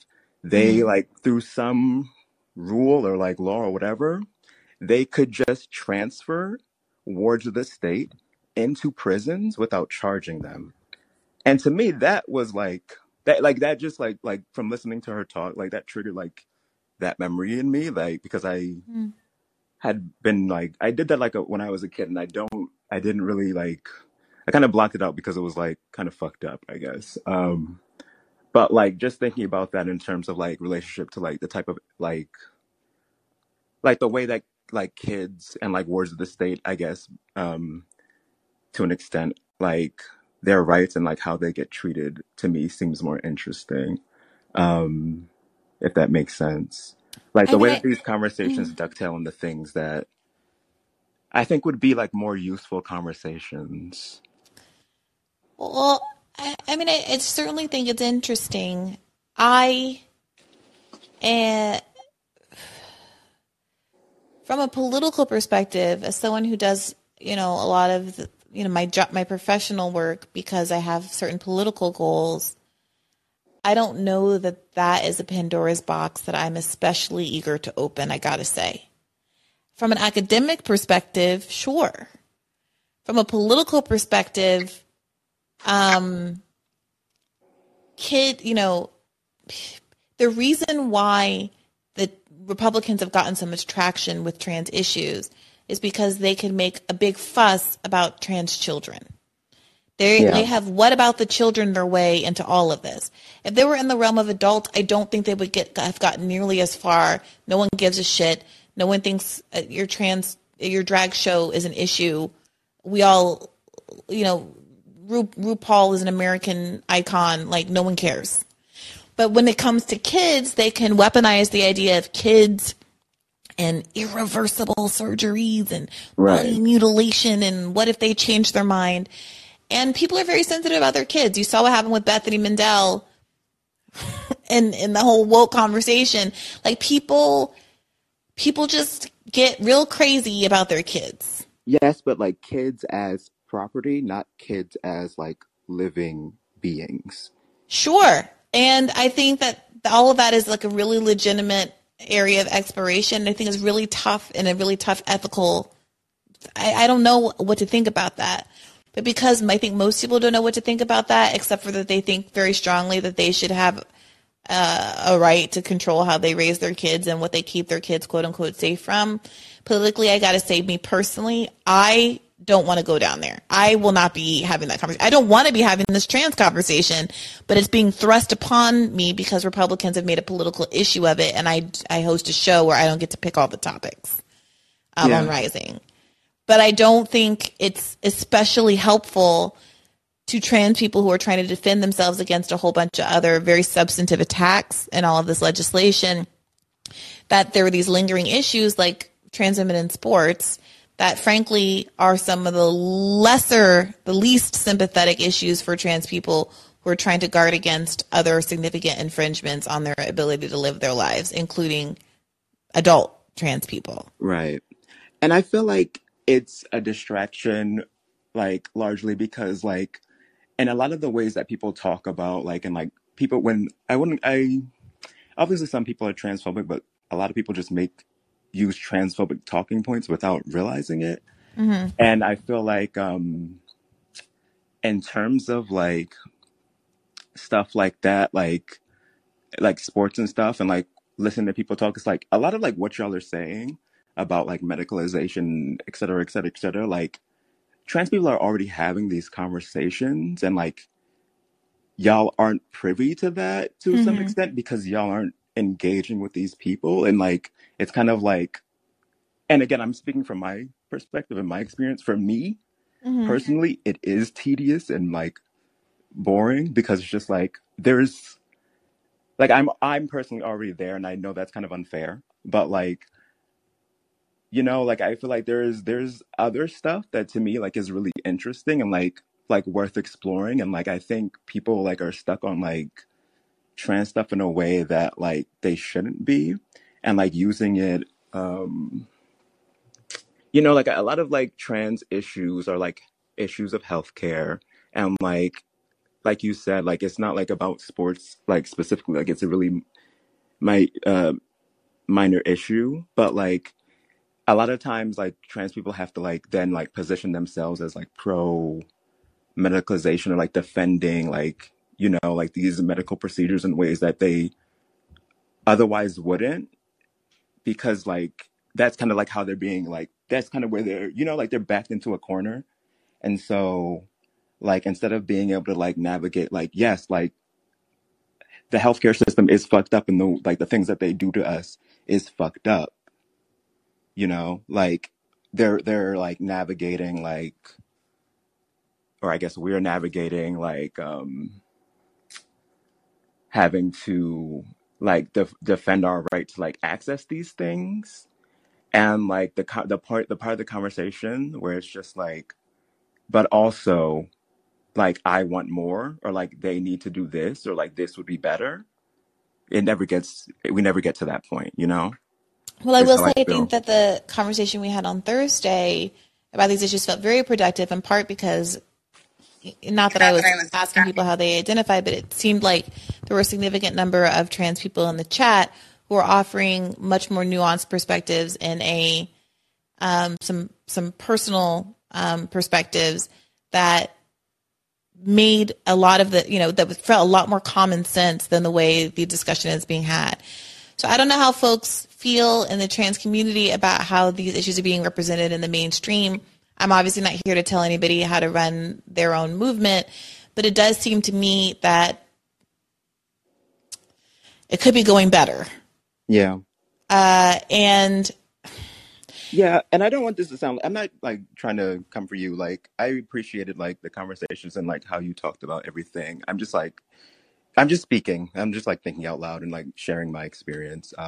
Like when BK came on, I identified a lot with their experience, and like again, like the way that like people, like the way that doctors treat you when like you're coming in for like trying to like get like gender affirming care. BK But was saying, right, that they had they had a hysterectomy, right, and mhm, that they wanted hormones to deal with not having, hormones, and your options are, estrogen or testosterone, and doctors were inclined to give them estrogen, even though they felt that they would tolerate testosterone better and the side effects weren't as bad.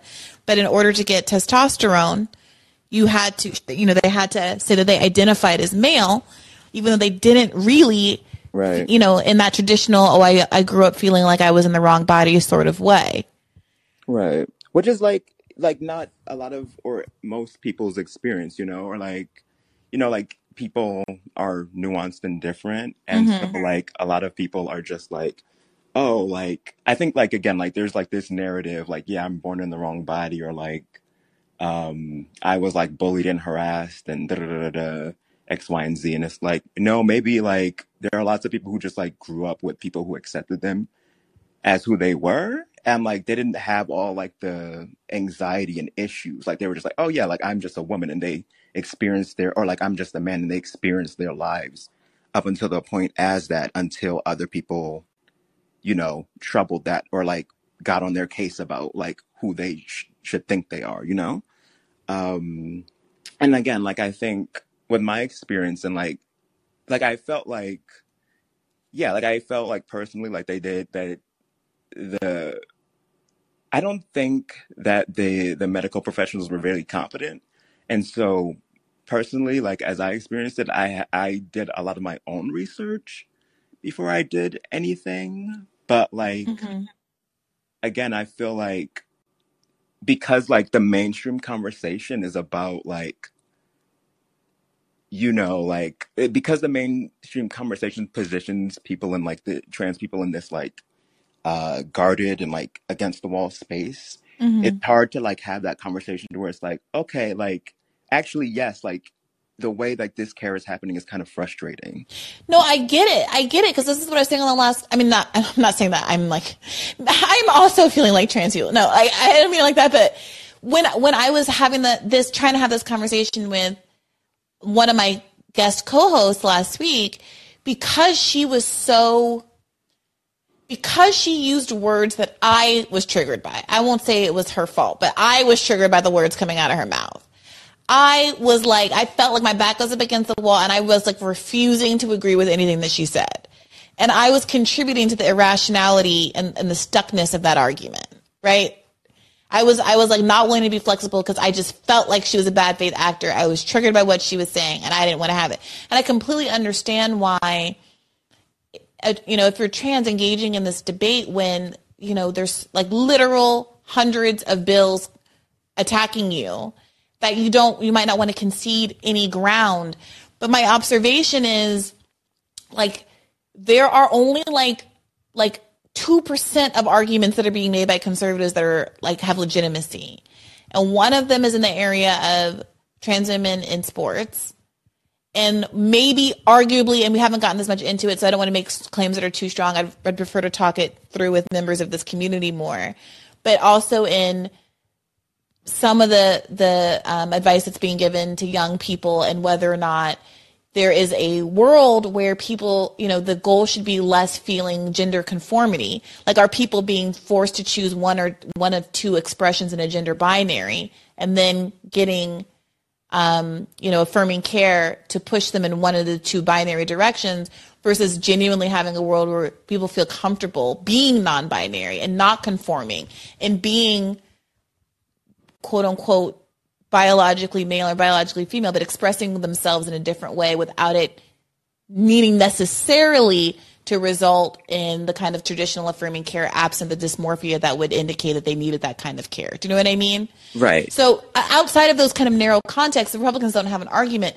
And so does that mean that there should be more focus on how to get us out of fighting those battles? Should there be some concessions made? Let's just stay with the women in sports issue, so that we can say, okay, fine, you can't argue that with us anymore. Now defend you're wanting to ban drag shows, or something that is much easier to win on.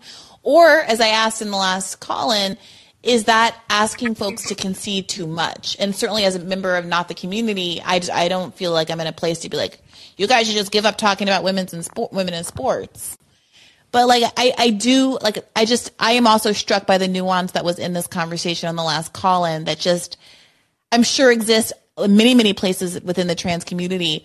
But I got to say, I see very little love in the broader discourse, to the detriment, I think, of the trans community. Yeah, but my experience though is that is very much like a terminally like online thing. Like I feel like that's mostly like online conversations, because when I'm talking to my friends about these things, like most of us, like my like core like friend group is like trans. And like again, like I feel like a lot of the critiques that people levy against these things, like we have, and like are like really like, snippy about, in ways that like, and like in ways that like you can have these certain conversations around other Black people that you wouldn't have in front of, like white people. But I feel like, again, because of like how things are targeted, and like I personally don't feel like, I guess I don't know fully what it would mean to concede. Like I would concede to the fact that like I think, yes, that there should be like, I guess maybe to some extent, like I don't agree with like 100% like good faith ID. I think the way that we do it now for the most part seems fair enough, where it's just like you kind of gotta like wait a year or two and then you can like go back into sports, when like everything seems to be like, your body seems to be appropriate for like where you transitioned, what you transitioned to. But like, yeah, I don't know. And so I with feel like, concessions, so for example, here's one that kind of came up the last time. It can feel like it's difficult to have certain conversations because it can feel like making a reference to, and I don't know what term would be the best, and like people are tying themselves into knots to not use an offensive term, but recognizing something along the lines of sexual dimorphism. If someone says biological sex, then it's like, oh, but intersex people, and like totally. But how can we talk about the fact that we've divided sports along sex lines, whatever word you want to use for it? I generally don't think, again, like, I generally don't think people who aren't terminally online would have an issue having a real conversation with that. I'm speaking from my experience. But again, Sasha, you know that if I were to engage in a conversation and say, and casually be like, just without stumbling over my words, be like, okay, look, here's the issue with trans women in sports. We have decided to divide sports along sex lines. So people like biological males and biological females have different sports. And as a consequence, trans women, because they were born men, aren't able, have a competitive advantage when they're competing in women's sports. And therefore we should have different standards for when trans women are able to compete so that they don't put cis women as a disadvantage. If I said something like that, like without moderating my language a little bit more than that, there are plenty of people that would presume from my use of the terms biological, sexual dimorphism, things like that, that I was a TERF.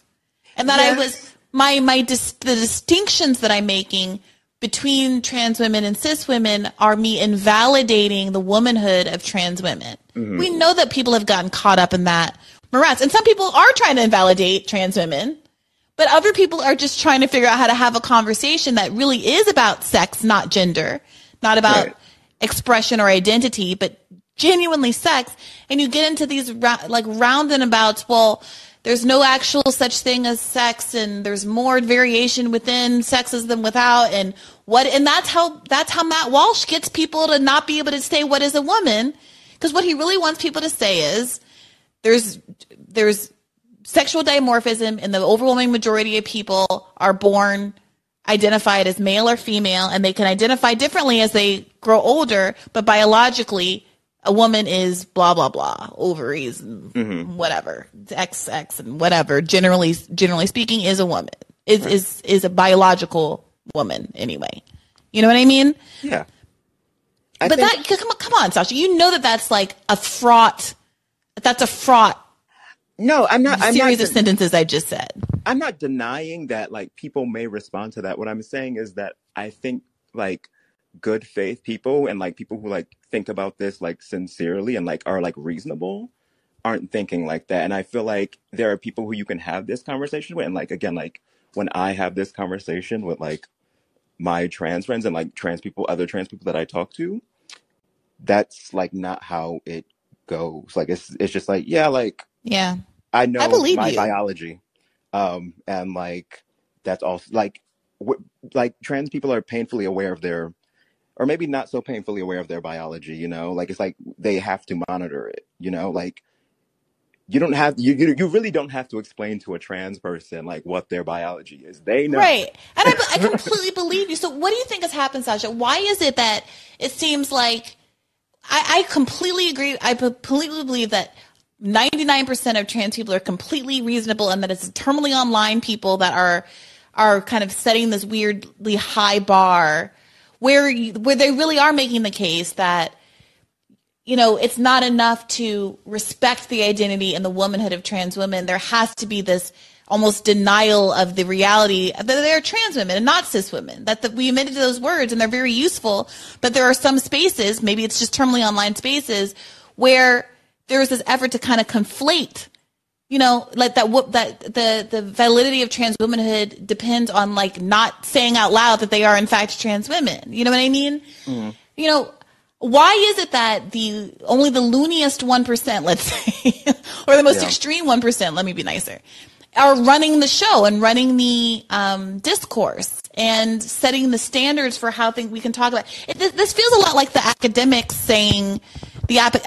deciding what is appropriate language, and, like, you get to this place where you have like linguistic standards that are perceived as irritating and quote unquote woke, and that are galvanizing to so many people.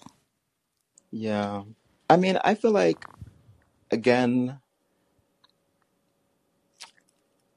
the reason why, like, it's easier to, like, talk about those people is because, like, they aren't being reasonable. Like, and, like, you can't, like, it's not a flattering, like, depiction of, like, you know, in the same way that they focus on, like, sports and, like, children, is because it's easier to target, like, that demographic and, like, make that and, like, blow that up than it is to just, like, oh, here are, like, historians and scientists and et cetera, who are, like, talking about this. That's the thing. It's like, so I'm black, and there are some black people who say dumb stuff that I don't like politically. You know, there's a bunch of these black libs right now that are mad because Bernie went on one of these programs today or yesterday with Jen Psaki and said something about working class people, and now they're all doing that thing where they like to pretend that working class people aren't black people and that Bernie's a big racist, right? Yeah. Like, that's all happening right now, and I spent so many years of my life, and I will probably get online at some point in the next 2 days and continue doing this, you know, calling out those kind of, like, neoliberal black journalist class folks for these bad faith arguments against Bernie Sanders, because I hate that they control the discourse. And maybe it's just me and I'm not, I'm not like beating out Soledad O'Brien, whatever, in the discourse, but I'm trying because I recognize that my interests aren't being well represented by them. Right.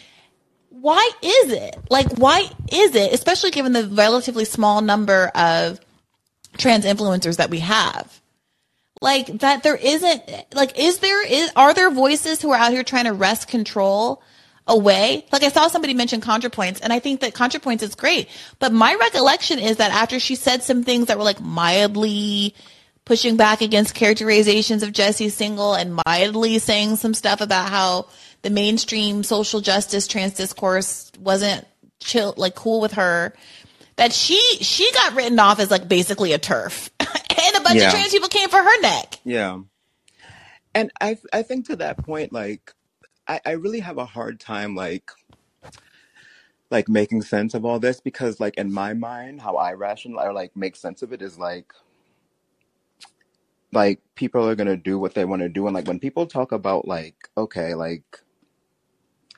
transing the kids or people when you're talking about the young people and that discourse that people use and how doctors and professionals and parents may not be, having the best or maybe may not have the best interest or being that smart or competent with their care of these children or young people. To me, that's not a trans issue. That's an issue of neglect or you being an incompetent doctor. And then to funnel it in, to me, it's similar. I'm also Black, but to me, it's similar to when people will talk about the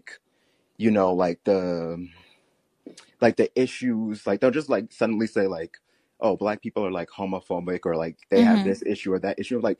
Everybody's fucking homophobic or I'm sorry, I didn't mean to cuss, but there's You can cuss. I think people hyper focus on certain demographics and then use that as an excuse to say Black on Black crime, all crime is interracial, and to me it feels similar. Yeah, I get that. It's tough, and again, I don't want to go too far down this because I am nobody's expert on what the actual prevalence of bad medical advice is in the trans space versus generally speaking, because doctors be out here getting things wrong. And the medical profession is trash, and we need Medicare for all, and all of those things. Right. I think what ends up happening, though, is the argument that is being made is that we've had these pendulum swings from obviously, trans people being stigmatized in the worst possible way and only getting the tiniest bit of a break in the last maybe 10 years in terms of broader social acceptance, right? Yeah.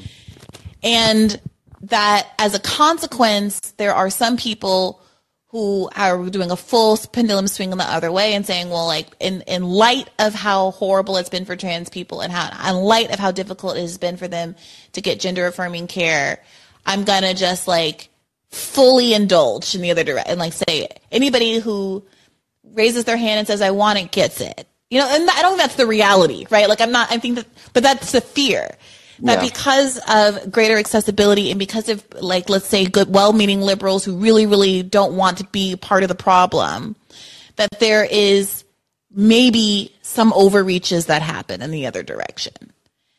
And that is it, I understand why one wouldn't want to acknowledge that because overwhelmingly the experience is still, it's very difficult to get gender affirming care. It's very costly, even if you can access it. At the same time, it's I say this all the time with Jesse Singal in these arguments. I feel this issue, an analogy is people who lie about rape.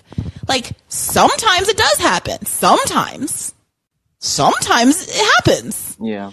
But given how infrequently it happens, there is a reluctance to give a lot of oxygen to stories about when it does happen. But if it happened to you, if it happened to your brother or your friend or your father or your lover, you'd be pretty pissed that no one wanted to cover the story about how somebody lied about them and maybe they had to go to jail or maybe their life was ruined or whatever. And how do you balance the reality of something bad happening to someone against the broader trend of the problems being on the other side of it? And that's genuinely tough. How can you tell when someone is genuinely concerned about reporting on the Duke rape case? And is that Jesse Singal? Or how do you tell when it's someone who's like obsessed with clouding the discourse and making it seem like all women are lying about rape or most women are lying about rape? Right. Like, how do you tell the difference? I think that's genuinely hard, and we're sometimes getting it wrong and calling people who are just reporting about the Duke rape case and what really happened and conflating them with someone who has an agenda. But it's very difficult to tell, and I'm not going to pretend to be an authority there. Yeah, I mean, yeah, I feel like I guess like in terms of like, are you saying like people want to underreport like detransitioning or Yeah, like over? there are some people who say like any coverage of a detransitioner is politically motivated. Mhm. That detransitioners are kind of inconvenient to the movement, and and I know that there's been a lot of time since when Jesse wrote that first Atlantic cover article and now. But when that article first came out, and it was kind of like the only thing that he had written about this issue, more or less, at least at that scale, his argument was that he was reporting and these detransitioners came up, and their experience was that because of how politically kind of disadvantageous or inconvenient their stories were, they found like they didn't get a lot of hearing within their own community. And it was very difficult to get anybody to listen or even care about what they had gone through because they understood it. They weren't trying to derail other people from getting access. They were just saying, well, in my case, here's some things that I would have liked to have gone differently. And now it's become this whole other thing. And there are a lot of really bad faith detransitioners for sure. Yeah. And there are a lot of people who are exploiting any kind of medical mess up or any kind of advice or psychological mess, anything, to argue that nobody should get any access to healthcare. And so, Right. it's completely understandable why people would be very skeptical about these stories. But what does that mean for the people who, or, like BK even? Yeah. Who had an unorthodox experience. Yeah. I feel like, yeah, it is kind of complicated, but I feel like my opinion of it is like, I don't see why their story shouldn't be told. I don't think it is.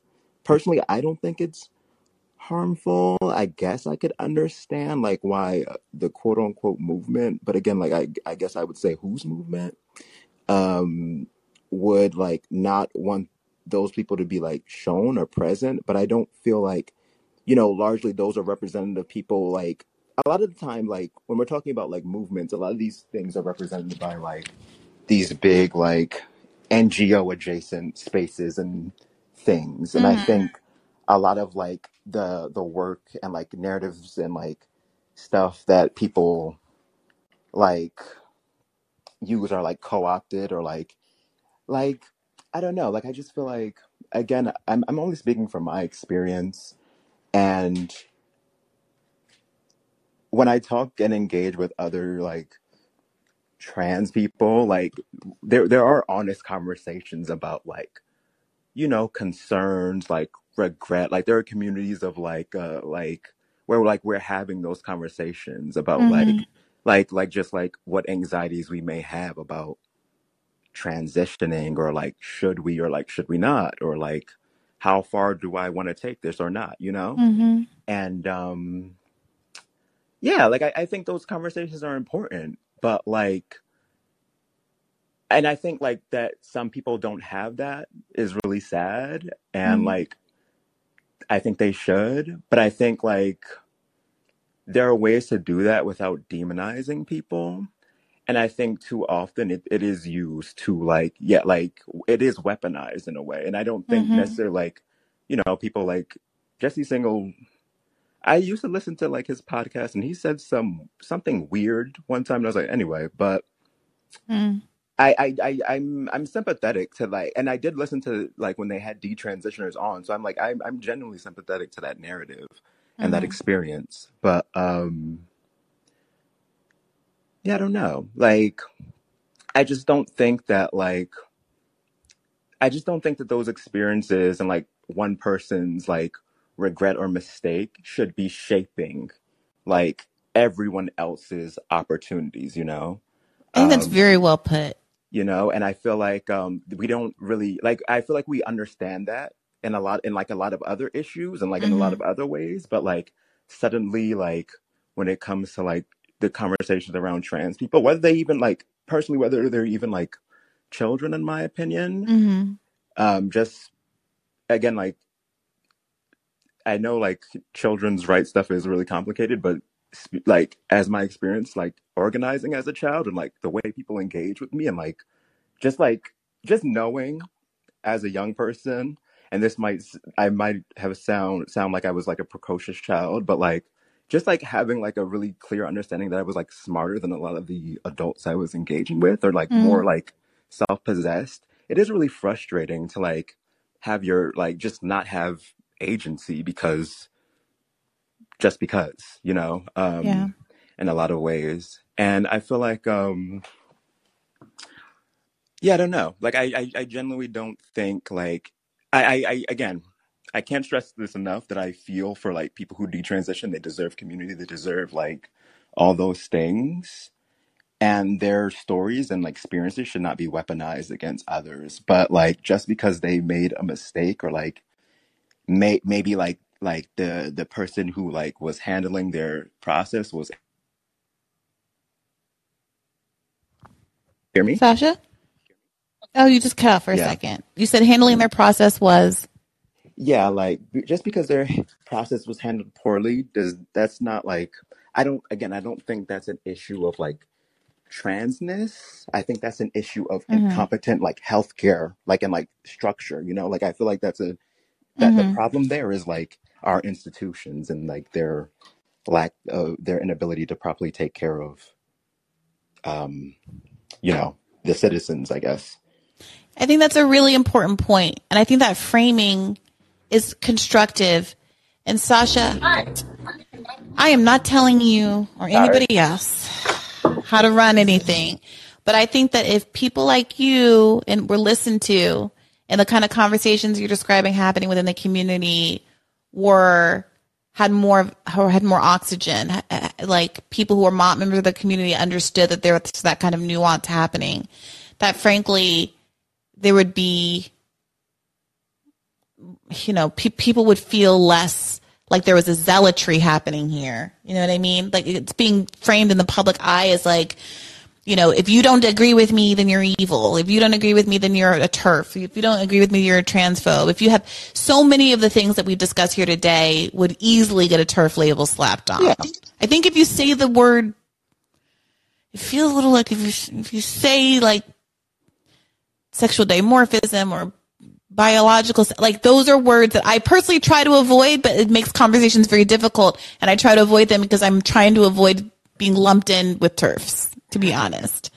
And for the sake of like I guess kind of like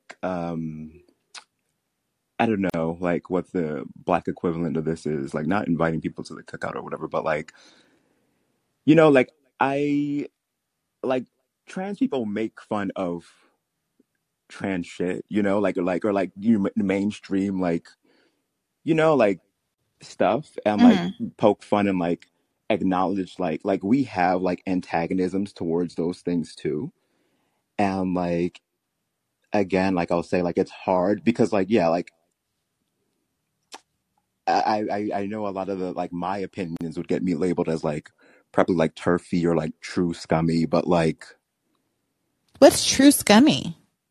true scum is like people who believe like that you need to medically transition in order to Oh, to be be really trans? yeah, and it's like that's not my Mm. belief, but like the way that I may like word or like talk about certain things might give people like might you know like might have people like feel up in arms and like call me that, you know. Mm. But I sincerely again I want to reiterate that's not how I feel. You do not have to take whatever hormones or It's whatever a to be safe space, trans. Sasha. Right, but for anyone listening later,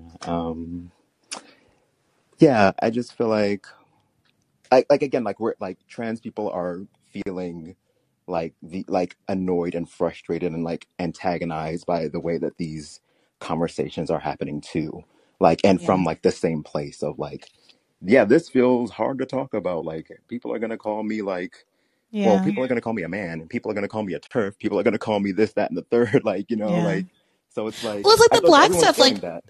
there are race combos that I know I'm going to get heat for. I mean, they do call me the Candace Owens of the left, but I just don't care because I'm black. Like, I'm like, okay, call me a racist or whatever, but I'm black at the end of the day. I don't give a shit what you say. And so there is that insulation of being within the group that, Yeah. protects you, but also makes me feel like I have an obligation to speak out. So I'm not telling you have an obligation. All I'm saying is that this has been really constructive. And I'm so grateful that you have joined this community and joined the chat and spent so much time talking to me. And I I hope that more people like you get more of a platform and where their voices are being able to be heard more broadly. Because right now, let me tell you, the people who are out here are like, do you remember that woman that worked for Elizabeth Warren and had to get canceled because she had all those anti-Asian tweets? And she was kind of a plus size black woman who wore like a turban and like, kind of flamboyant cape like outfits. And she was she was having a real moment in like 2017, 2018. She was one of these influencers that went to work for Warren, and then they had to get rid of her because she had all of these racist tweets about Asian Americans. I have no idea what. Anyway, she's who's out here. Okay. She is who's out here. It is these kind of academic approach as people who are like not living their truth, who have all these skeletons in the closet, or people who seem a little bit newer to this space. I don't know how you feel about Dylan Mulvaney, but like, I want to defend her because of all the bad faith shit she's getting, but also I don't know if she's like the most articulate voice on some of these issues at the same time. You know what I mean? She's definitely not. And like, I mean, I'm not going to tell you what we say about her because that's, again, like for trans people, but right, in group, but I got it. but like, like, yeah, I just like we'll save our private conversation about Zoe Saldana for the black chat. Yeah, like it's like sometimes you read somebody or whatever, but it's just like, yeah, I don't know. Like I feel like there are people like this is the point I wanted to make. Like one of the points that I wanted to make, and I didn't mean to take up this much time, but what I wanted to say when I first came on was that I think like, again, like for me, like what's interesting about like, I guess like trans issues, quote unquote, is not really trans issues, but like everything that it tails into, like children's rights and like all these other things and like healthcare and like et cetera, et cetera. And so like, to me, like an interesting conversation. And again, like, I know this is probably coming from like, like as a trans person, there's just like a point, like, like I don't have to keep explaining to like white people, like why, like how racism works. I want to like have a, like a more advanced conversation, but like, I think it would be interesting. And I'm not saying you have to do this, but like, just like, as like how I'm thinking about this, if like there were like scholars and like people who like genuinely like research and understand this, like had some kind of panel and we're talking about this, like Esperanza, like Aaron, Emma Haney. Oh, I don't know her. Emma Haney.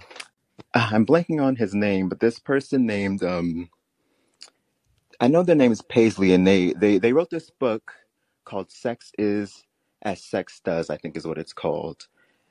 And like BK, I think, has mentioned this person before, who I also, whose name I don't know, but like I think they brought him up when they were talking about like a trans person who has like a chapter on trans sports, but like a panel of like people like that, like who genuinely have vested interest in this, like really going at it and talking about like what their disagreements and like, like the nuances of like these things may be, because like again, for me, that would actually be getting to something. Like I don't need to hear about whether or not you think trans people should exist. What I want to know is like, like how like these things intersect with like, like children's rights, how these things intersects with healthcare, how these things intersects with how like trans women are like regulated to prostitution and like don't get to like access like a lot of like, you know, normal forms of labor. Like those are interesting conversations, and like what those like professionals and like, you know, like maybe not even professionals, but like just like thoughtful, like intelligent people on the matter, like their opinion and like ideas, like them going at it and like discussing things would be interesting to me personally. And I'm not saying you have to do that, but I'm just trying to make a clearer. Oh, look, like, I'm happy to. Half the people are like, no, don't talk about trans stuff anymore, and half the people are like, I mean, there's obviously an appetite for it. There's a reason why the last 3 call-ins have like largely been devoted to this issue, even though only one of the 3 was an episode about this. So, like, I find it to be fascinating, and I feel like it's an area where I can help to mediate some constructive conversations if I can, you know, find the right in-group people from the community to be along the journey with me, because I'm not trying to be sitting here pontificating by myself. And so I do want to say again, Sasha, that I'm so grateful to you and BK and Rika and everybody else who's called in to help work these things through. I know it's annoying to have to like explain. I'm the white person in this example. Explain to white people all the time. Yeah. But I'm grateful for it. And this has been really good. Thank you, Sasha. Yeah. Yeah, thank you. I'm sorry I took up so much time, everyone else waiting. That's really my bad. It's okay. They'll deal. Orson and Ruben and the person who was in the queue of pseudonym who got kicked to the back. I'm really sorry. Please do call in again. I'm saying your names out loud to see if I can like remember them and try to prioritize you for the next time. We'll get there. This community is excellent. I really appreciate you. Yeah. We're going to leave it there. I got to close my rings. I have to go. My cats got like 8 rat poisoning, and my boyfriend just got back with them. Oh, no. Okay, go take care of your cat, Sasha. We're going to wrap this episode now. So everyone take care of yourselves. Thank you again, Sasha. And keep the faith. Peace.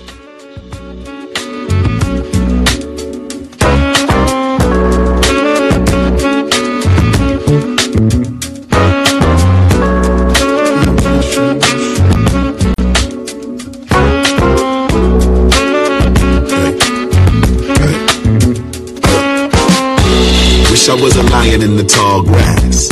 Wish I had a pilot in a podcast. Wish I had a strong donkey that can haul ass and travel with portable speakers playing bars, scats. I wish I had $1 million. I wish I had 1 million albums. I wish I had 1 million problems. That way I couldn't pinpoint all 1 million outcomes. I wish I found a genie lamp. I wish them girls gave me them sugar like Beanie Man. Yeah. I wish I was a comedian, late night sitcom syndicated on TV Land. I wish this well had water in it. These kids are stealing all my pennies. Focused on my wealth. You can help me wish, but I would rather wish for help. It's like I wish that every time we love and it feels just like this. I wish that every time we do it, it feels just like this. I wish that every time we love and it feels just like this. It feels just like this. It feels. I wish I had a time machine. Wish I had a better rhyming scheme.